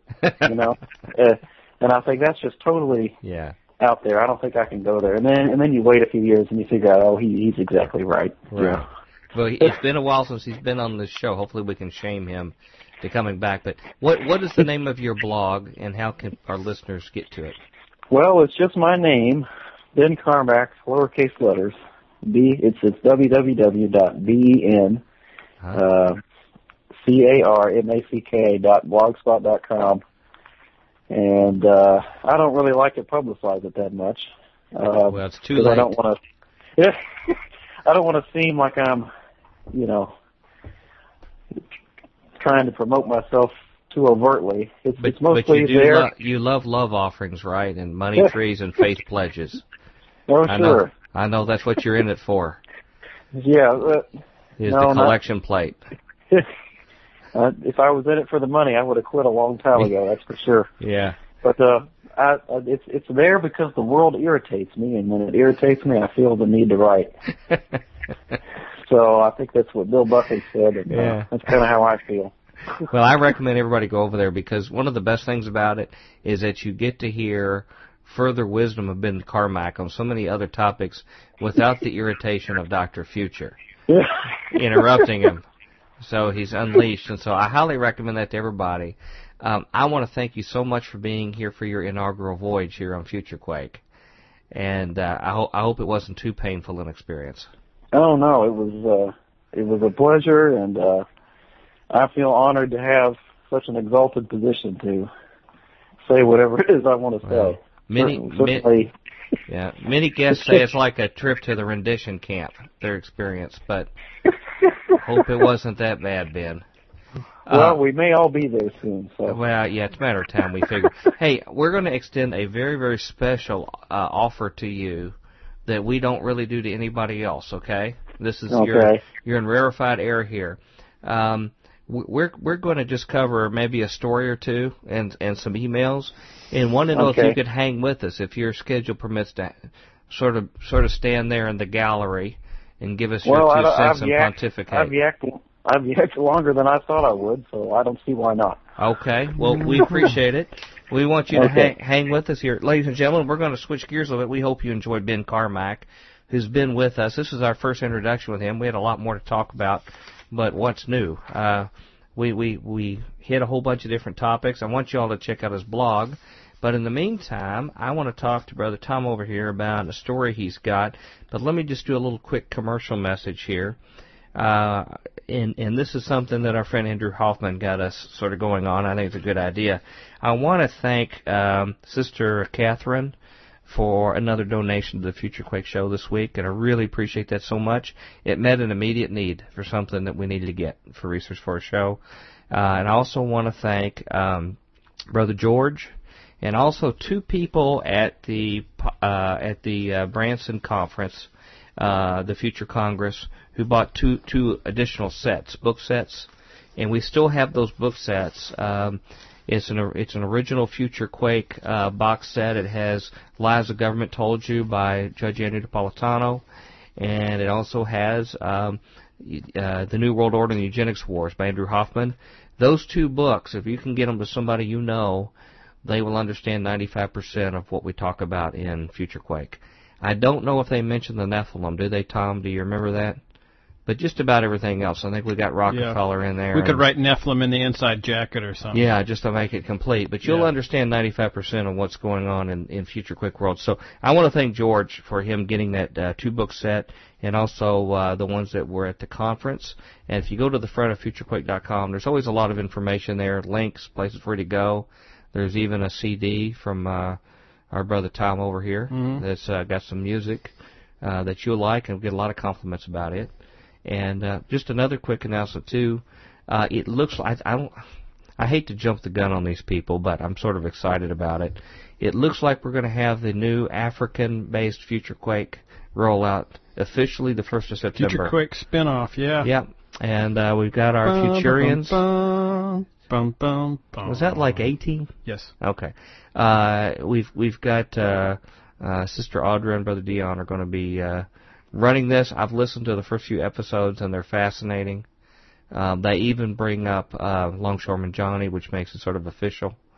So they've really got everything there. So want to get everybody ready to be listening to that and add that to their blog list or their podcast list. Tom, any comments, things you want to talk about, or do you want to jump into a story real quick? I actually want to get what Ben Carmack's phone number, call him, and talk with him at some later point. But that will have to happen after we turn the mics off. Are you going to like just berate him terribly? Yeah, I'm going to scream at him. Okay. Unless I get that weird caller ID thing that we got. See, I didn't think about it. You're still there, Ben, aren't you? Yeah, I'm still here. Yeah, that makes it sort of awkward when we make fun of the guest after the interview when he's still on. Yeah, no. Oh, gosh, he's still here? Shoot. I hope it's not too hate painful. When that happens. No, seriously, what do you want to lay on us, brother? Because I got some stuff to share, too. You want me to do this? Here, I don't have any announcement, but I do have an interesting thing. It's not even really a story that I came across, but it's an interesting thing that I came across. Well, lay the thing on us, then. It's the Global Anti-Semitism Review Act of 2004. Right? Oh boy. Yeah, it's and let me I hope we don't offend you with this. Let me sort of I'm sort of stymied as to really what to think about all of this. It's an act, and I'm reading here from the by Congress. Yeah, by Congress, the GPO.gov site, which is it's certified by the Superintendent of Documents of the United States Government Printing Office. It says an act to require a report on acts of anti-Semitism around the world, be it enacted by the Senate and House of Representatives of the United States of America and Congress assembled. This act may be cited as the Global Anti-Semitism Review Act of 2004. And then it lists a bunch of things, a bunch of anti-Semitic acts that happened in 2003 and 4. Our government is specifically tasked with following anti-Semitic statements. Yeah, and then this is not the Southern Poverty Law Center. No, this is the government. Yeah, and it ADL says or something like that. In Section 3 here, it is the sense of Congress that the United States government should continue to strongly support efforts to combat anti-Semitism worldwide through bilateral relationships and to interact with international organizations such as the OSCE, the European Union, the United States, the United Nations, and the Department of State should thoroughly document acts of anti-Semitism that occur around the world. And then it says the Secretary of State shall submit to the Committee on Foreign Relations of the Senate and the Committee of the International Relations of the House of Representatives a one-time report on acts of anti-Semitism around the world. Wait a second, Tom. We just lost our signal here. We're just getting reconnected back. Sorry to interrupt you mid-story. Can you start over again with... Okay.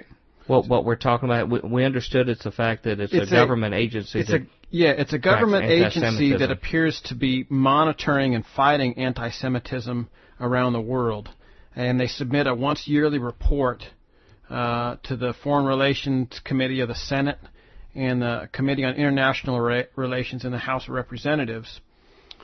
So anyway, moving down here to Section 5. Authorization for establishment of office to monitor and combat anti-Semitism. So the State Department Basic Authorities Act of 1956 is amended by adding, after Section 58, the following new section. Monitoring and combating anti-Semitism. So it establishes an office to monitor and combat anti-Semitism. Did you see on there when this was initiated? The act was in 2004. I don't know when the office was to monitor and combat anti-Semitism. Okay. The head of office is a special envoy for monitoring and combating anti-Semitism. The head of office shall be the special envoy for monitoring and combating anti-Semitism. And the appointment to the head of the office, the secretary shall appoint the special envoy. If the secretary determines that such is appropriate, the secretary may appoint the special envoy from among officers and employees of the department. The secretary may also offer such officer or employee to retain the position held by such officer or employee prior to the appointment of such officer or employee to the position of special envoy under this paragraph. Hey, I'm getting lost in the legalese there that you're reading. Yeah, Is there a list of actual offenses that they're trying to track in this office? Not in this document, but I have another document that sort of lays it out more robustly. But I don't want to go there just yet till I do a little bit more research on it. Because if you think you're getting lost in this legalese, okay, the other stuff I got is like pursuant to the subpart B/9, anti-Semitic means blah blah blah. See section 5-221. Oh, they actually bother to define it. Sort of. Well, usually they don't define it. I'm not real sharp here, but yeah, right. With your PhD. I'm not. I've only got a PhD in mechanical engineering. I'm really kind of stupid. In the document that you have up, does it say specifically anything else further what it's meaning to do or what the actions are that they take? It seems that it has established a special office in the State Department to monitor and combat anti-Semitism worldwide and present a once yearly report to the House and Senate, their respective foreign relations committees on anti-Semitism. And how do they combat it? Well, that's open to sticks and bombs and I don't know. I mean, it's one thing to say swords. We're there to combat it, but there has to be a means to combat it. They play chess. I don't know. Is that in the document? Chess fight. Yeah. So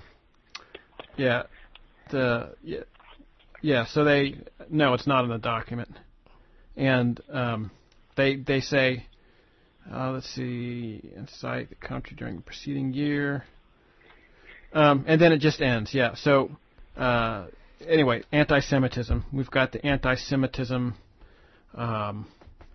Global Anti-Semitism Review Act of 2004, which establishes... Global Anti-Semitism Review Act of 2004. Yeah, which establishes a special envoy to sort of monitor and combat within the government anti-Semitism. Okay. Well, people can Google that too and do their own. Oh yeah. If you type Global Anti-Semitism Review Act, you'll eventually, at like the top 2 or 3 or 4 things is www.gpo.gov. Go to that thing. There'll be some stuff after that, but the gpo.gov is it's a certified by the Superintendent of Documents of the United States Government Printing Office. Yeah. So I mean, it's the official document in digital. Well, they'll Google that and they can find where it is.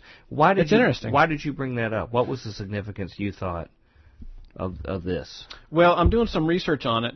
And in the other documents, it seems that they define anti-Semitism in some ways that are a bit odd. But just the fact that there is a special government office to combat and fight and monitor anti-Semitism when there's not such a thing to do the same for, say, Christianity or Mohammedism or Zoroastrianism, Wicca, whatever, that somehow this, It is sort of goes against that whole thing of separation of church and state, isn't it? Yeah, well, it's tough unless how do they define Semitism? Well, are they looking at it religiously, or are they looking at it by some other kind of trait? Yeah, well, and if you get down to that, you could say Semitic people aren't just necessarily Jewish people. There are other subgroups. So, like the Syrian Maronites who are, have some Semitic roots. Right. Or the Ethiopian sheep herders out there that have Semitic, genetically Semitic. Are they included in the report? What Amorites. Yeah. No one speaks up for the Amorites. What I'm surprised at is that they feel that they need government support to combat anti-Semitism, because it seems that so much of our media and some of our politicians and major institutions are already dedicated to that. There are certainly many accusations of it that are made and thrown around that are not valid at all. It's really just a case of somebody saying that they don't like something that Israel is doing, so therefore they get accused of anti-Semitism, and anti-Semitism is very flexible. It can mean just about anything, and to be accused is to be declared guilty. Here's an interesting list of Semitic peoples. The Akkadians, which includes both the Assyrians and the Babylonians. The Eblaites, whom I'm not familiar with. The Ugarites, who have the Ugaritic things. Canaanites, Phoenicians, Hebrews, obviously you know them. Aramaeans, Chaldeans, Amorites, Moabites, Edomites. The Hyksos, which were a early Egyptian people. Arabs, Nabateans, the Magonites, I don't know them. The Shebans, Queen of Sheba. The Satus, the Maltese, and the Mandeans, as well as the Ethiopian Semitic peoples. I wonder if any of those are included in the anti-Semitic listed by name. Like this is subsection paragraph 5 updates us on what's going on with the Magonites. So if you were speaking against President Assad of Syria, you could be technically anti-Semitic. Is he Assyrian? He'd be the Assyrian background. All of Syria and northern Iraq are all considered the Assyrian territory, basically. Well, I mean, some of the uprisings and stuff that happened in Beirut, there's got to be some Phoenicians there that just never moved on. Well, that's true. It gets a little complicated, doesn't it? You try to sort out playing favorites of certain favorite groups and not favorite groups, and you almost need somebody like Heinrich Himmler to come along to help define to us who are the good pure stock and who aren't, when you start playing that game, Well, this is something you're going to research further, right? It's a very interesting. Will you let us know if any of our Futurians or us have broken any of the provisions? Made it onto the list? Well, I think I might be on a list somewhere, but I can't be sure. Well, we'd actually submitted you, Ben, to several of them, but it was under duress. Well, thanks. Well, actually, we were paid for it, but we put you on the list. Can I read a little something here that is not quite from the top down kind of issue of directing toward race and religion relations, Brother Tom? I'm sorry, I was zoning out. That's okay. Is there something else you wanted to share on that? No, I mean I'm reading up on it, but really I'm just gonna Well, let me just share something that rather than at a government level trying to create a new commission or group and trying to use the power of the government to make us treat each other nicely. Here's an action that's being done, sort of like what Brother Ben was talking about earlier about small solutions, like Wendell Berry talks about. And this one really touched me. This was from an email I printed out from Brother Abe, who listens to our show, and I got his permission to let me read this email. He says, Doc and Tom, he says, you asked a few months ago for testimonies regarding experiences with Muslims. He said, I hadn't realized until recently that witnessing to Muslims was what I had been doing for over a year.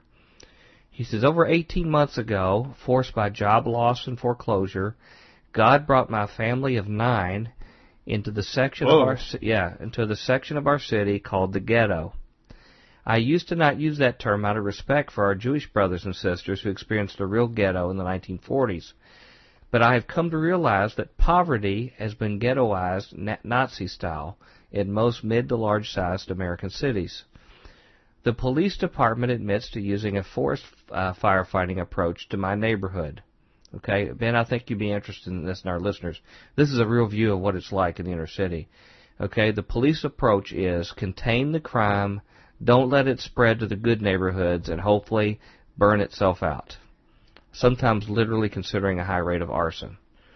So, if you're understanding what he's saying here, the police says, it's sort of like that Escape from New York movie. They want to keep all the criminals in one neighborhood, let them do what they want, just don't let it get to the affluent ones, okay? He says there's actually a good racial diversity here, but not economic diversity. Hunger, eviction, and health problems are universal conditions.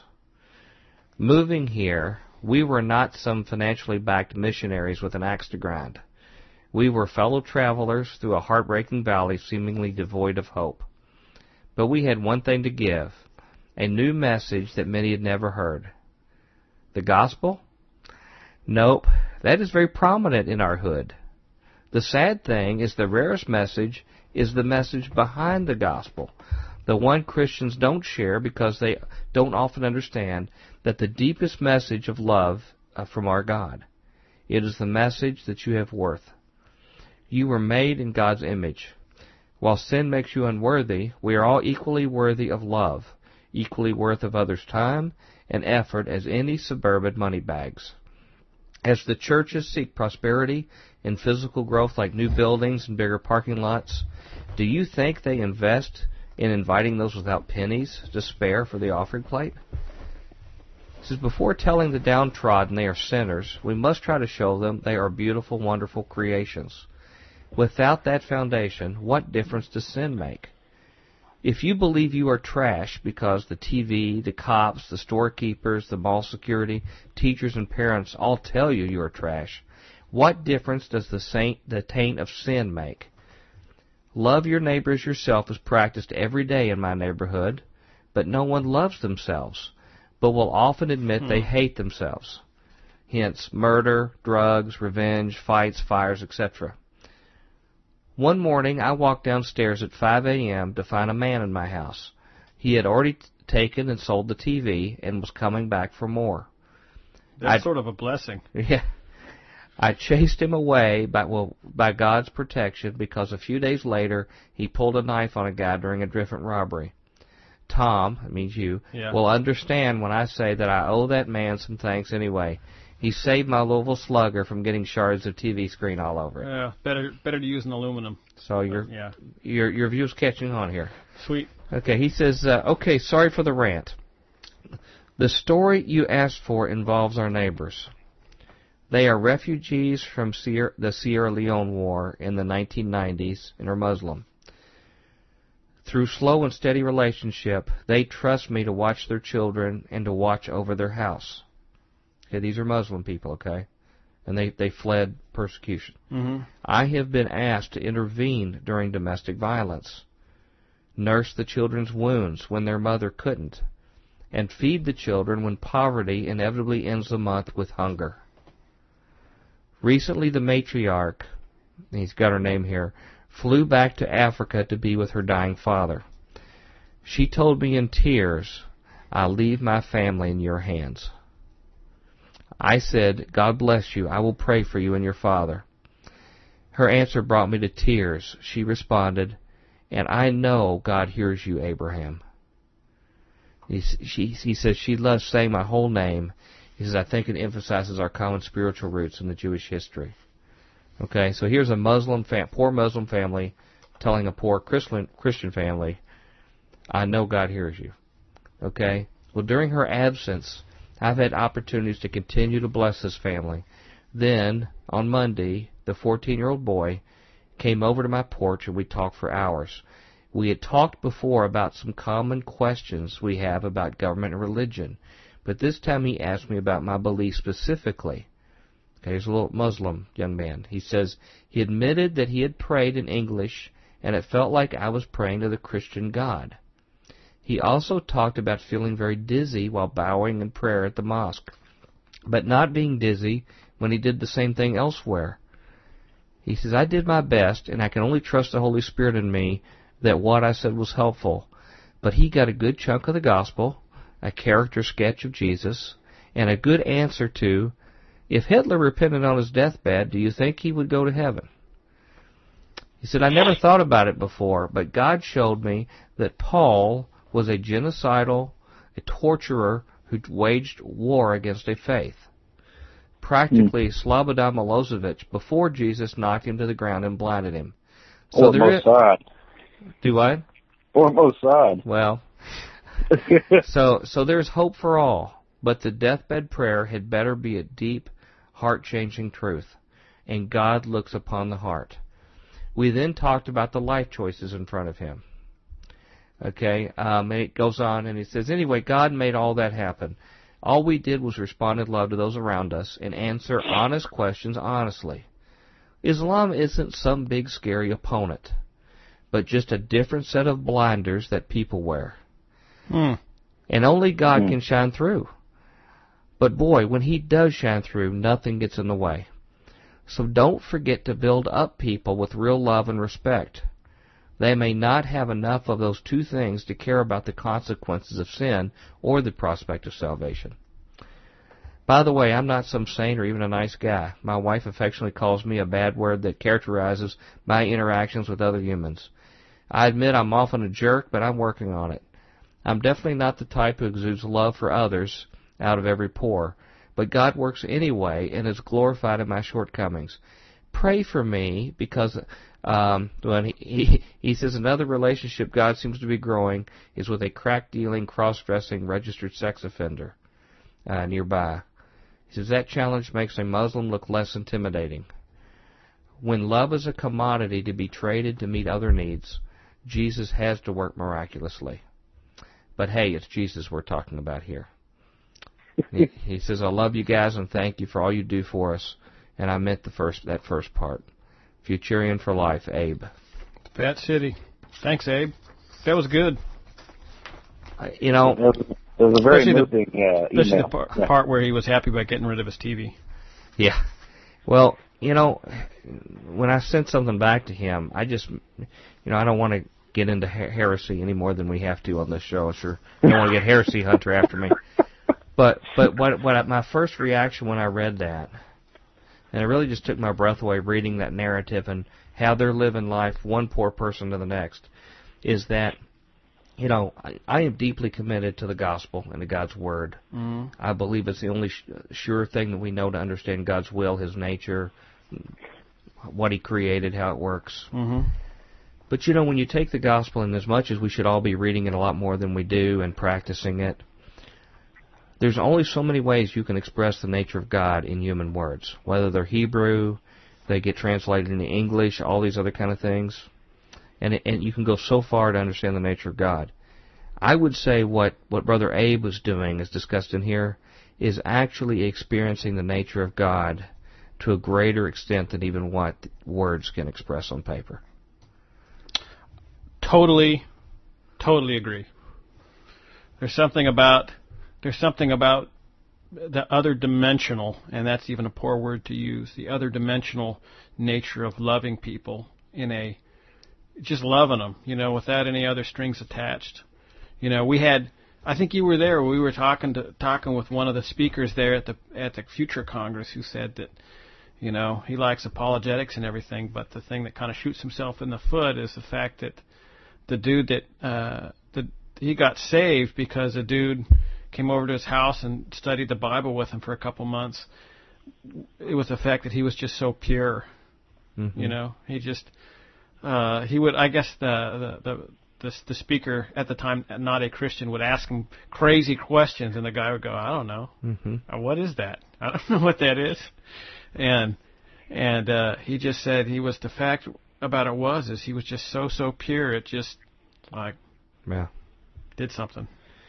The point I'm getting at, the Bible's holy, and we should read it cover to cover, live it, memorize it, do everything it says. It's holy, it's complete, it's the Word of God. But words can only express so much until you really experience living the Christian life and relying on the Holy Spirit, a full grasp of what God is in His nature. And, it would be foolhardy for me to say that poverty could ever be a blessing, particularly, when I'm not experiencing it. I don't know the want and the hunger and the depression and all that kind of stuff with it. But even in that dark cloud here, what I see created in these kind of environments, in shared poverty between Muslims, Christians, and other people, is that it completely gets rid of the pretense. All of the foolishness that we deal with our big churches, and all these kind of things that we show that are big differences. You've got people here that are struggling to live, and they're counting on each other to watch their kids, to help crisis in each of their lives, to get by from day to day. Mm-hmm. And it tears down all these other kind of walls we put, where suddenly they can start talking about the nature of God in a very honest way. Mm. I had a chance to read just a few pages in C.S. Lewis's book, The Problem of Pain, yesterday. And there was a quote from George MacDonald, who was a kind of a literary mentor of C.S. Lewis's at the very beginning, and I can't remember the exact quote, but it was something to the effect that one of God's purposes in sending Christ to the earth was to show us how to suffer like Him. That the purpose was not to free us from suffering, but to show us what suffering is supposed to look like. That we are supposed to be conformed to Christ in His suffering. And I thought that was a powerful thing. Mm-hmm. It sounds like that's what this guy is going through in his circumstance. And you know what? I don't think he ever threatened to kill any of these Muslim people, nor did the Muslim people threaten to kill him. He would if he knew it was good for him. They didn't seem like... Sorry, that's a complete joke. They didn't play into the agenda of high-level people in either community that wanted to achieve some other kind of political or other kind of agenda. They were people reaching out to each other. It's interesting that this suffering came up because it always reminds you of that verse that nobody ever sort of puts in their little scripture memory box. For it has been granted to you for the sake of Christ, you should not only believe in Him but also suffer for His sake. Mm-hmm. You don't see that one all that much in there. No. When's the last time Joel Osteen preached on that? I don't remember. I don't know, man. Yeah, I shouldn't pick on him. I'm sorry. Philippians 1:28. Some of our listeners really like him. I don't mean to pick on him. Yeah. But the other thing that his message in this is that we got to remember, those of us who come from a Protestant background really sort of latch onto the depravity of man part. Mm-hmm. That we really are real sinners, and we are real sinners. Yep, and we need the Holy Spirit to break through. Without God's help, there's no way that we can even understand the nature of our repentance. But as we get that message out, we also got to realize that, I don't hang around the poor as much. Now, Jesus hangs out with the poor. You hang out with the poor every Tuesday night. Oh, you're wealthy, kind of. What am I saying? But, there's people praying for you, by the way, Tom Bionic, too, and stuff. But the thing is, I don't hang out enough because that's who Jesus hangs out with. In Jesus' mindset, He says, blessed are the poor in spirit. Jesus' mind is one that He felt more comfortable hanging out with the poor. Mm-hmm. That's who He really was in the groove with. And so when they talk here about the mindset of the poor, it's basically self-loathing. And they don't value life, value themselves, so therefore that's all these things that we think are self-destructive that we say, oh, those people down in the inner city, look at that, they're shooting drugs in each other and shooting each other up, and, when are they going to finish up and clear out the ghetto? Yeah. We find out there was such self-loathing that they're imprisoned in an prison that's somewhat of their own making, but also it's imposed upon them by a community that wants to keep them locked up in it. And doesn't want their kind spreading anywhere. And a heritage of generations before that have put them without any hope. And so when we take the gospel to these people, which are the majority of the people on earth, by the way, right, we should maybe consider that this whole idea of showing them that God loves them and that they have value, being in the image of God, needs to be preached alongside the whole depravity of man. I think our listener who's living it in the inner city is onto something there, that we maybe spend as much time trying to lift a man up out of the hole as knocking him into it, Yeah. I mean, I think that the whole cult of positive thinking that a lot of people in the American church have bought into doesn't help us when it comes to dealing with these people. Because it causes us to judge them, I think, more harshly, just like you were saying. Yeah. Than we should. And that has been my experience, my limited experience dealing with people, dealing with poor people, is that they do have those self-destructive attitudes. But I think what you were trying to get at, and tell me if I'm wrong here, is that because they are poor in spirit, they're more open to receive the gospel, more open to live like Christ would have them live, because they have such a low opinion of themselves. They realize that they are not perfect, that they need help. Yeah, go ahead. They need help. Yeah. They're not I am rich and have need of nothing. Yes. That's not them. No. And Jesus wrote the gospel to the poor. When he was, in Isaiah, when he was reading, began his ministry, I came to proclaim the gospel to the poor. Yes. Mm-hmm. And, very good that you remembered that passage, yeah. And what he told the rich person is, well, yeah, I guess rich person you could make it, but, it's pretty hard, It's the rest of life, everything else in life, it's hard for the poor guy, and it's easy for the rich guy. The kingdom of heaven is easy for the poor guy, and it's hard for the rich guy.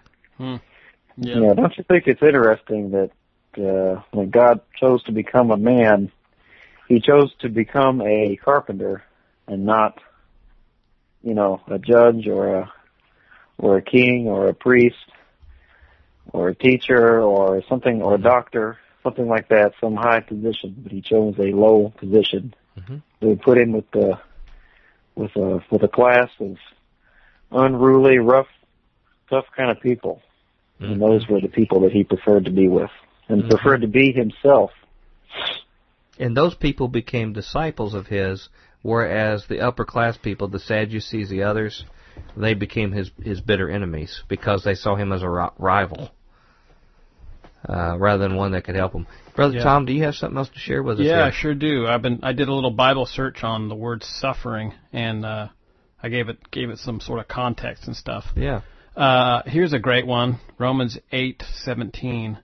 Now, if we are children, then we are heirs, heirs of God and co-heirs with Christ, if indeed we share in his sufferings, in order that we may also share in his glory. That's pretty, laying it right up there, man. Like we're sharing in his glory when we share in his sufferings. It's like, wow. Yeah, if you're going to walk in his footprints, you got to walk through the abusive part of the footprints that he went through if you're going to get to the glorified part of it. We work with our own hands. This is Corinthians, 1 Corinthians. We work with our own hands. When we are cursed, we bless. When we are persecuted, we endure it. Yeah, there's more here. Was that written by Ben Carmack?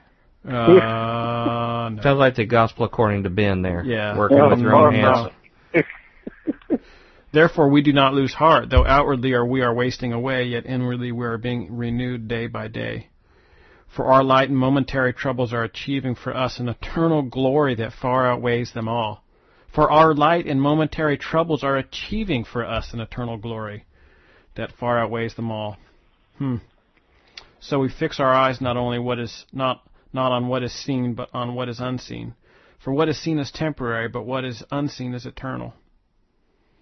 Is that a good Tom Bionic passage for this week and his life? Yeah, pretty much his whole life. Yeah. Well, you got another story for us, Brother Tom, or something else you want to share there? No. Well, can I share just a little brief newsletter? Please do. I worry because I have some stories on some other things, and I know people like variety, and I know probably I've been beating the drum on this whole thing about the Muslim thing, and people get sick of it. But it is a big thing in our society right now, and it's something I'm burdened about. And I do have some other stories, but this is just a newsletter, and this is a positive thing, okay?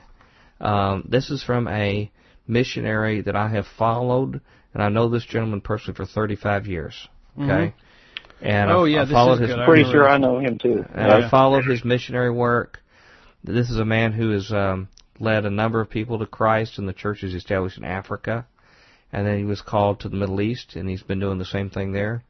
And he is my sanity check on the real world. And I want to tell all of our listeners that if you would like to get your best shot, if you're going to hear from somebody else about the way the world works, go get stuff from your missionaries. Missionaries aren't selling something. They don't have a corporate sponsor that this brought to you by so-and-so, okay?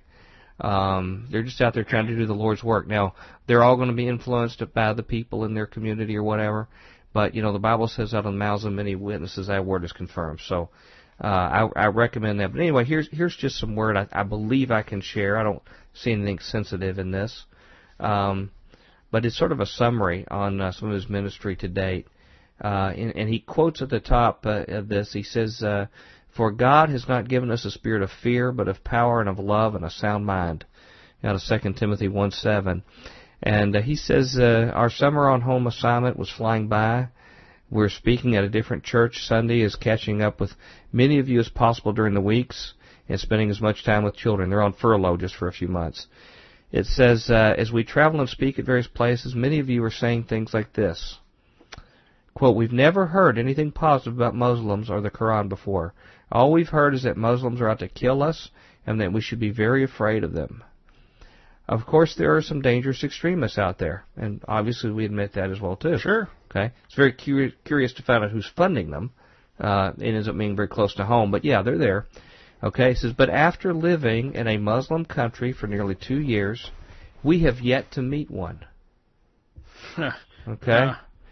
Our Muslim friends and neighbors lavished us with gifts and hospitality. Sometimes supper would be hanging on the doorknob when we got home.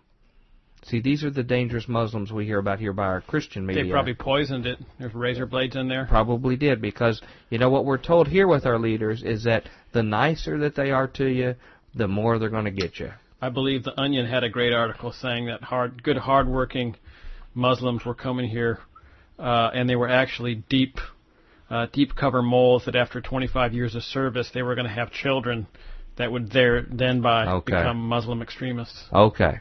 And so by, like, working honest jobs, like in a taxi cab or a hotel or something like that, that was a sign of the plan, okay. Mm-hmm. Okay, he says other times their Muslim neighbors, would bring gifts, scarves, books, jewelry, food, and they tell us that they've been praying for us. They also shared their feelings with us about how they missed their families and how they wanted their children to have hope for the future.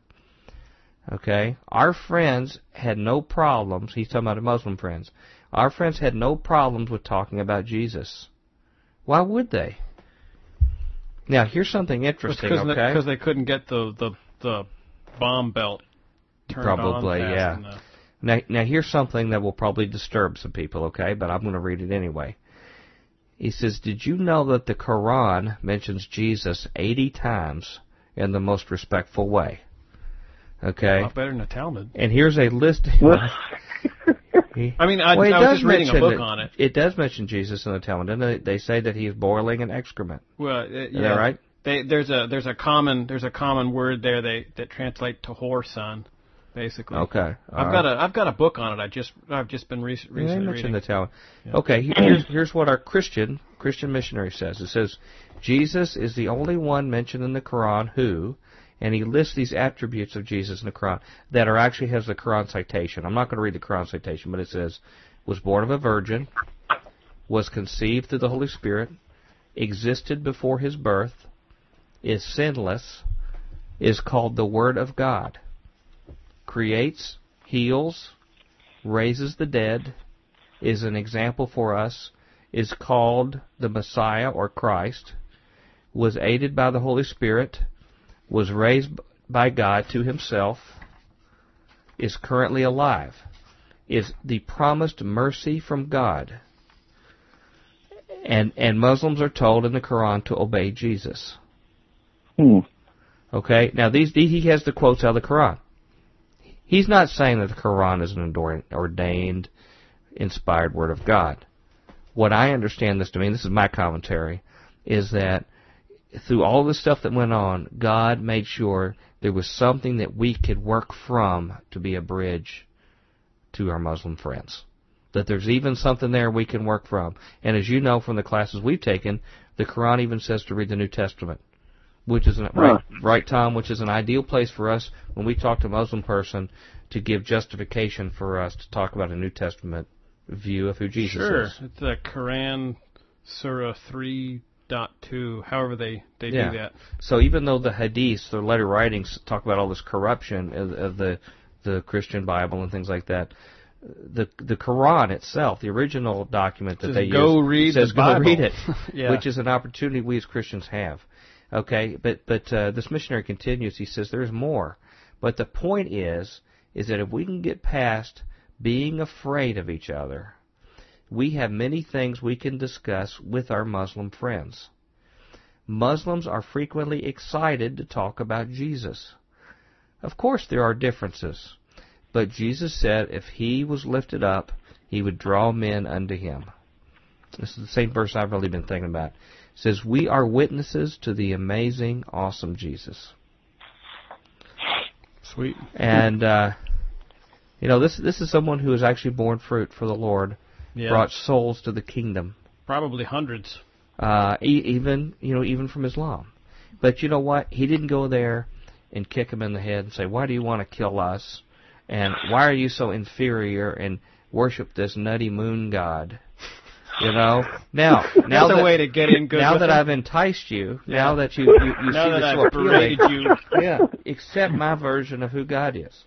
No, he establishes relationships. He finds out what is noble and virtuous in these people, which there's plenty.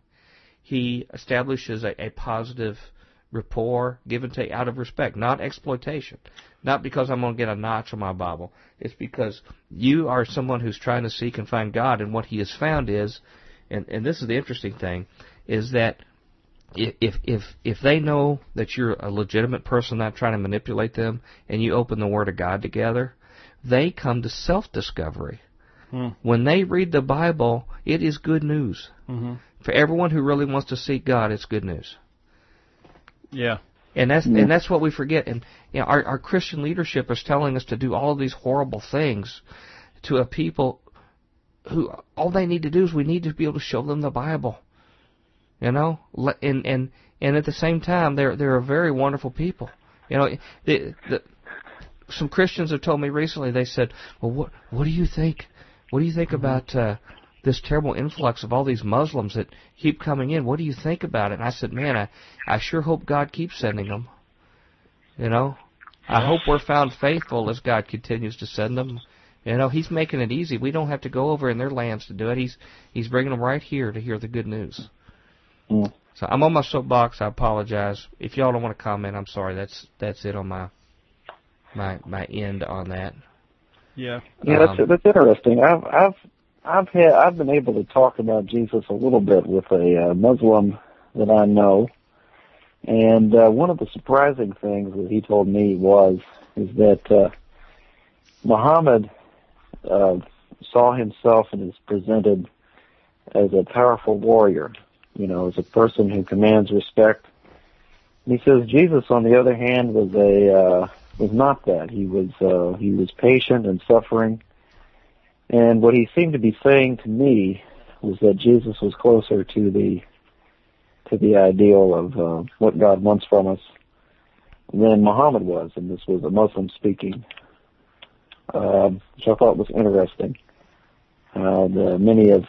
Many Muslims have this admiration of Christ that you don't necessarily always know about unless you probe a little bit. But just not Christians. They have it. Christian. Yeah, they have it for Jesus Christ, but just not the way Christians act. Yeah. Because they associate Christians with, our corrupt Western influence and occupying armies and so on. Well, we have provided them wonderful things like Baywatch and Dallas. Those are our two biggest exports. Those are our two biggest exports to the whole world, including the Middle East. David Hasselhoff is our biggest export? Yes. You know what? Seriously, our entertainment is I believe monetarily, our biggest export to the rest of the world is our entertainment system. Tom, do you or Ben have anything else y'all want to add? I think we sort of covered it. I mean, Baywatch. Well, Baywatch is Baywatch. I have something. I don't know if y'all care. This pushes the envelope even further. Great. But Carl Medeiros was in CNN. Would you like to hear what he has to say, or you want to hear something different? Roll. Okay. Let's do it. Now, if we've already had some people that are burning effigies of us, now we are going to do it on this. And that's my last thing on Muslim stuff. Okay, this is the last thing. These just came up. Okay, so this was Carl Medeiros, who's been on our show before. Wrote a book called. He's a Christian disciple of Christ, leads Muslims and others to Christ. Wrote Muslims, Christians, and Jesus. And his provocative article here says why evangelicals should stop evangelizing. And this is on the CNN belief log. Okay, It says he's an international expert on Arab American and Muslim Christian relations and is author of the book Speaking of Jesus, The Art of Non-Evangelism. Okay? And here's what Carl says. He says, let's do an exercise. I want you to fill in the blank on what you think you know about me based upon what I'm about to tell you. He says, here goes. 20 years ago, I became a missionary. My wife and I left our home in Colorado Springs, Colorado, to move to Beirut, Lebanon. Our job description was to plant churches and to evangelize to Muslims. Based upon what I just said, Carl Medeiros is a blank. What would you say? How would you describe him, either of you two? Well, I already know who he is, so it's unfair. Okay. Well, I'm going to skip. Say Go that, ahead, Ben. Ben. Evangelist? That would sound. I would that's a say good answer. businessman, but Okay. Carl says, depending on your background, the blank may look something like this. Carl Medeiros is a, quote, hero of the Christian faith, a saintly superman willing to sacrifice the comforts of home in order to share the love of Jesus Christ with those who've never heard the gospel. Or this. Carl Medeiros is a, quote, right-wing extremist who destroys cultures, tears apart families, and paves the way for neo-colonialist crusaders to invade, occupy, and plunder the resources of local populations. occupy till I come. Yeah. Quite a range, isn't it? He says, for one group of people, the words evangelist and missionary bring to mind pious heroes performing good deeds that are unattainable for the average Christian. Now, that would be the kind of how we were raised, most of us. For another group, and these are usually the people that the missionaries go to, for another group, those same words represent just about everything that's wrong at the world. He says, I understand the confusion. Based upon my experiences of living and traveling around the world, I know that religion is often an identity marker that determines people's access to jobs, resources, civil liberties, and political power. When I lived in Lebanon, I saw firsthand how destructive an obsession with religious identity could be. Because of the sectarian nature of Lebanese politics, modern Lebanese history is rife with coups, invasions, civil wars, and government shutdowns. When I tell my Christian friends in America that some of the fiercest militias were and are Christian, most are shocked. It doesn't fit with the us versus them mentality that evangelism fosters, in which we are always the innocent victims and they are always the aggressors. Okay, here's one of our Christian guys saying this. He says, this us versus them thinking is odd, given that Jesus was constantly breaking down walls between Jews and Gentiles, rich and poor, men and women, sinners and saints. And that's why we have the parable of the Good Samaritan. Okay? He says, Jews in Jesus' day thought of the Samaritans as violent heretics, much the same way as Christians think of Muslims today. The idea that a Samaritan could be good was scandalous to first century Jews. And that's certainly what we hear in our mainstream Christian media, right? Mm-hmm. Jesus was the master of challenging religious prejudice and breaking down sectarian walls. Why do so many Christians want to rebuild those walls? Even the Apostle Paul insisted that it's faith in Jesus that matters, not converting to a new religion or a new socio-religious identity. Okay, a lot of people are going to misunderstand that. He wants to distance what we know as a religion, which in the rest of the world means a political group, a social group, a certain ethnic, background. He says, what if evangelicals today, instead of focusing on, quote, evangelizing and converting people, were to begin to think of Jesus not as starting a new religion, but as the central figure of a movement that transcends religious distinctions and identities? Okay, now that's a pretty heavy thought. Yeah. Okay, it's a lot for those of us who have been raised in conventional Christian environment to get our arms around. What I interpret him as saying is, Jesus Christ is a lot more than what we structure as Christian culture. Yeah.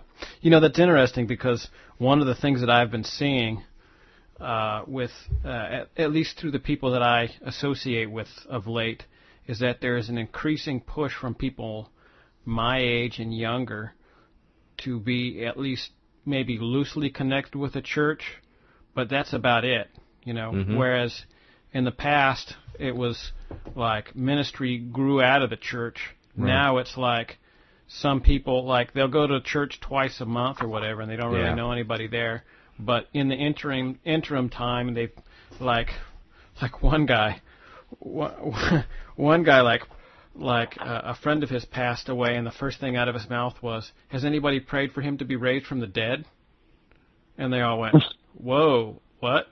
Mm-hmm. And another guy is out there feeding the homeless, and like another guy's out there ministering to trying to minister to other fringe communities, and another guy's out there, going into the barrio at night, trying to tell people about Jesus and trying not to get shot in the process. Mm-hmm. And it's like, and then they go to church and it's worshipful and they get the word and everything, but it's like there's some other thing going on. And I'll tell you, interestingly, part of what's been kind of on my mind today is that I almost feel like I'm being sort of pushed in that direction a little bit. Mm-hmm.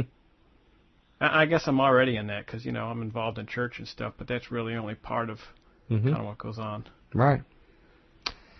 Well, he says something more provocative here. He says Jesus is the uniter of humanity, not Jesus the divider. How might that change the way we look at others? Now, I'd just like to comment on that. As we do know, Jesus can divide families, because some that will choose to follow Christ and some that 3 don't. 3 against 2 and 2 against 3. Even people that have the same religious tradition, he can divide them. Mm-hmm. But what he is saying is that while up to the point of Jesus, you had people due to where you were raised, your tribe, your region, your whatever, you had this God or that God or whatever. Mm-hmm. Jesus is really bringing all people unto him. And it was unheard of to think the Gentiles would be part of him. What I fear and many of our listeners understand what Carl's saying here. Many of our listeners may misinterpret this to mean that he's talking about Chrislam, or that it doesn't matter what you believe, you can believe whatever. But what I understand from Carl's testimony consistently, as I've heard it, is that he says if we keep selling an institution, and an institution we know as Christianity, we're not going to get anywhere. Yeah. If we focus on the person and work of Jesus Christ, it's almost like we've sort of tied ourselves to the gospel. Like we've strapped ourselves to the gospel, and we've got a backpack full of stuff that can be constructive in our own culture. Wrong. Yeah, I don't want people to think like you're saying there's something wrong with the gospel. The gospel's what's right. It's us that's the problem. Yeah, and right. we're kind of we're kind of like strapped to it. But we've got a backpack full of traditions that may or may not be necessary or even right in other cultural contexts. And a whole bunch of stuff, of really, really bad stuff done in the name of Christianity, and legitimately bad stuff that we're not fessing up to level with people. Yeah. It may not all been done on your watch or mine, but it was stuff done under Christianity, and that's what they're seeing when they see this. And we gotta recognize that and level if we're going to reach the world. Mm-hmm. He says, this is more than a semantic difference. When I used to think of myself as a missionary, I was obsessed with converting Muslims, or anybody for that matter, to what I thought of as, quote, Christianity. I had a set of doctrinal litmus tests that the potential convert had to pass before I would consider them in or one of us. Funny thing is, Jesus never said, go into the world and convert people to Christianity. What he said was, go and make disciples of all nations. Disciples of himself. Mm-hmm. Encouraging anyone and everyone to become an apprentice of Jesus without manipulation is a more open, dynamic, and relational way of helping people who want to become more like Jesus, regardless of their religious identity. Just because I believe that evangelicals should stop evangelizing doesn't mean that they should stop speaking of Jesus. I speak of Jesus everywhere I go and with everyone I meet. As founder and president of a company called International Initiatives, my work is aimed at building relationships among Christian leaders in the West and Muslim leaders in the Middle East. It may come as a surprise to many Christians that Muslims are generally open to studying the life of Jesus as a model for leadership because they revere him as a prophet. But now that I'm no longer obsessed with converting people to Christianity, I've found that talking about Jesus is much easier and far more compelling. I believe that doctrine is important. Okay, I want to make sure he says that. I sure hope so. He says that doctrine is important, but it's not more important than following Jesus. Jesus met people where they were. Instead of trying to figure out who's in and who's out, why don't we simply invite people to follow Jesus and let Jesus run his kingdom? inviting people to love, trust, and follow Jesus is something the world can live with. And since evangelicals like to say that it's not about religion, but rather a personal relationship with Jesus, perhaps we should practice what we preach. And, he's always sort of pushing us to the edge here. And I guess, speaking for myself personally, the only thing that I have to circle the wagons around, and what I understand the reality that Jesus preaches is the substitutionary atonement of Jesus Christ. I don't know how we get around that. Not that I say that all of us, everyone in the world, completely understand, the full complexities of that. Mm-hmm. We can only have a childlike faith in grasping what all that means. But I think that is the central core of what Jesus came to preach, was that what we can't do, God can do. And God took the initiative and the action. Nothing is impossible with God. Yep. And so when I read something like what he says, I have to make sure that it's not divorced from what I think, is that essential. But there's a whole lot of wiggle room in that for people to come from where they are to grasp a God who's willing to take actions on their behalf for their restoration and their sin. Ben, what are your thoughts on some of the things that he said? Well, I had a piece on my blog not too long ago kind of on this subject, and I was kind of going in the direction that Carl is going there. Because I have some friends who are very interested in doctrine. They would like to become preachers someday. We have a big Southern Baptist seminary here in Louisville, and a lot of good people I know who go there, and I'm not opposed to seminary at all. But one thing that I have noticed is that they do tend to circle the wagons around certain distinctive doctrines that I think in the long run probably do put some unnecessary barriers between people and Jesus. And maybe if we could talk a little bit more about Jesus and a little less about John Calvin, we might get somewhere. Right. Or a bunch of other people. Yeah. A bunch of other people. Right. Even exactly. Martin Luther. Yeah. I hear your point. And you know what? The thing is, those other kind of things, we cling to them because they become part of, in our whole brain and upbringing, part of the totality of what it means to be a Christian. And they're inseparable. Yeah. But, when we meet somebody who's not a Christian, whether they're a Muslim or from whatever tradition they are, they didn't have all that baggage. They didn't have all that stuff come in. And it can be a real impediment to us bringing them to what a really simple faith is. Yeah. To me, it's helpful to go through and read the sermons in the book of Acts from the apostles. Yeah. And see what they said. Yeah. See what they said the gospel was. And you won't hear very much of the things that we tend to emphasize. You'll hear about the life of Christ, the things that he did, the miracles that he worked, and that you need to repent and trust in him, and so on. And it even says that Philip preached to the Ethiopian eunuch, preached unto him Jesus. That's all that it says. And we hear about people converting and starting churches, but we don't hear a whole lot about, parsing all these tiny doctrinal issues. That's something that entered the church later. Yeah. In part, the church became, from what little church history I understand, about the 2nd, 3rd century, the church was being persecuted heavily, and a lot of key figures were being martyred, and Gnostic heretics were everywhere, and so the church felt like it needed to establish this real rigid hierarchy to weed out the heretics. I mean, maybe they needed to do that at that point in time. I'm not going to judge what they did because I didn't live at that time. But by the time you get to the 3rd, 4th century, the church is a very inflexible organization, very obsessed with being absolutely right about everything. And by the 5th century, we have good guys like Augustine, St. Augustine, talking about how the Pope has universal jurisdiction and all this kind of stuff, and that stuff entered in very early into church history, and I think it was an unfortunate turn, if I had to say what I thought about it. Well, also you had a theocracy created out of the government, and that gave them the power to actually persecute other Christians. Yeah. And Constantine brought Christianity into a non-illegal sort of stance. Well, I guess it was his predecessor, but he made it sort of the state-sponsored religion, and then not more than 20 years later decided that the Donatists, a sect that merely believed that people who recanted under persecution couldn't come back into the church immediately, he decided that they needed to be killed. Yeah.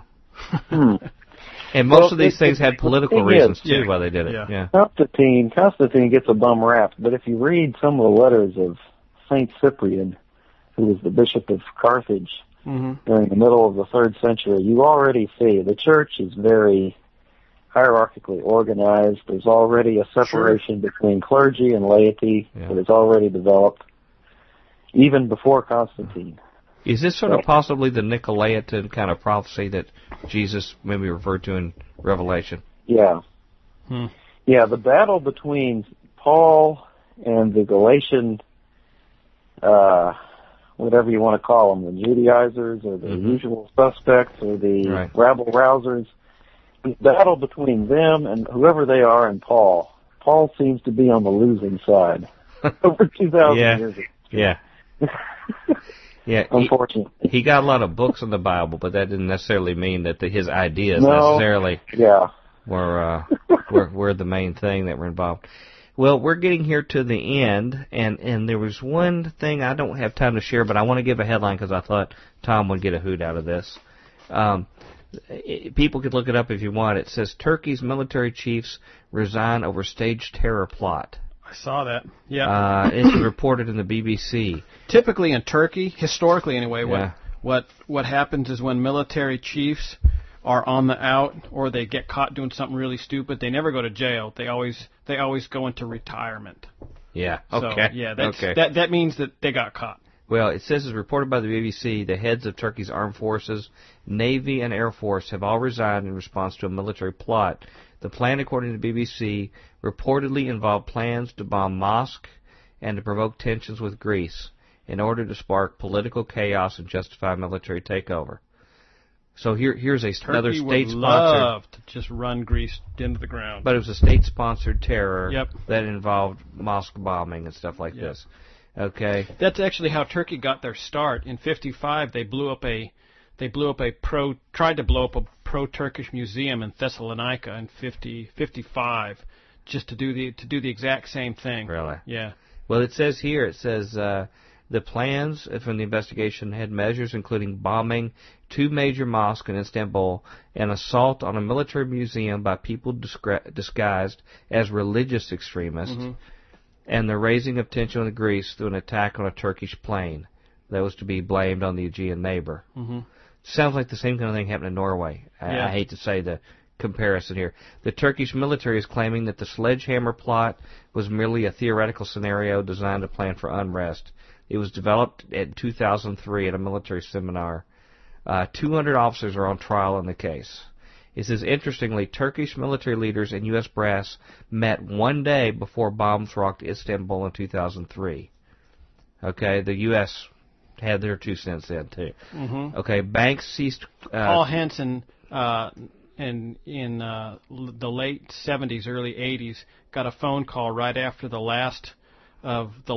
final of 3 Turkish military coups over the last decade. He got a call from then President Carter, who was at the opera, and he called him during the intermission. And he says, "Paul, your people have just made a coup." He didn't say the Turkish military. He says, "Paul, your people have just made a coup," and it was all these Turkish military chiefs and MIT politicos. Well, when this happened in 2003, it says banks ceased quotes on the Turkish interbank foreign exchange market. The lira was defended by the Turkish central bank, which provided the necessary liquidity. The central bank statement was said to have stopped a crisis in the foreign exchange market. Yet at the same time, the central bank decision was also conducive to a decline in the central bank's reserves and capital outflow. These movements on the equity and currency markets raised the following issue. Was there insider training or foreknowledge of the attacks? Which was we know just happened the day right of 9/11. Yeah. The same kind of thing. Yeah.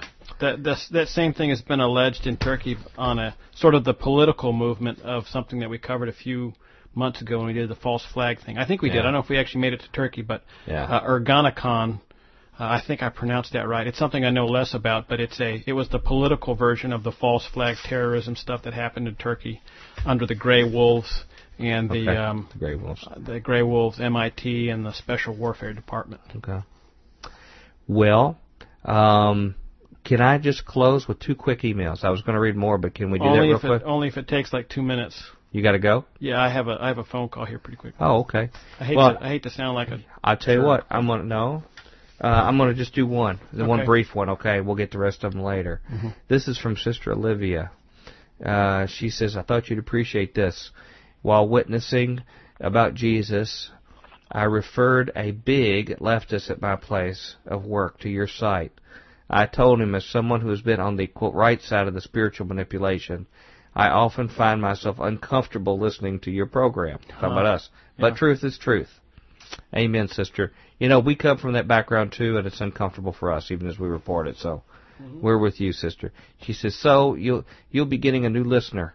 It's amazing how the for like half a show." Well, we'll turn see. it off and they're like, I hate these people. It says, "It's amazing how dispirited he was, and when I asked why he was not outraged by what the left was doing, he expressed powerlessness and resignation. He was open. For at least 10 years, I've been mocked.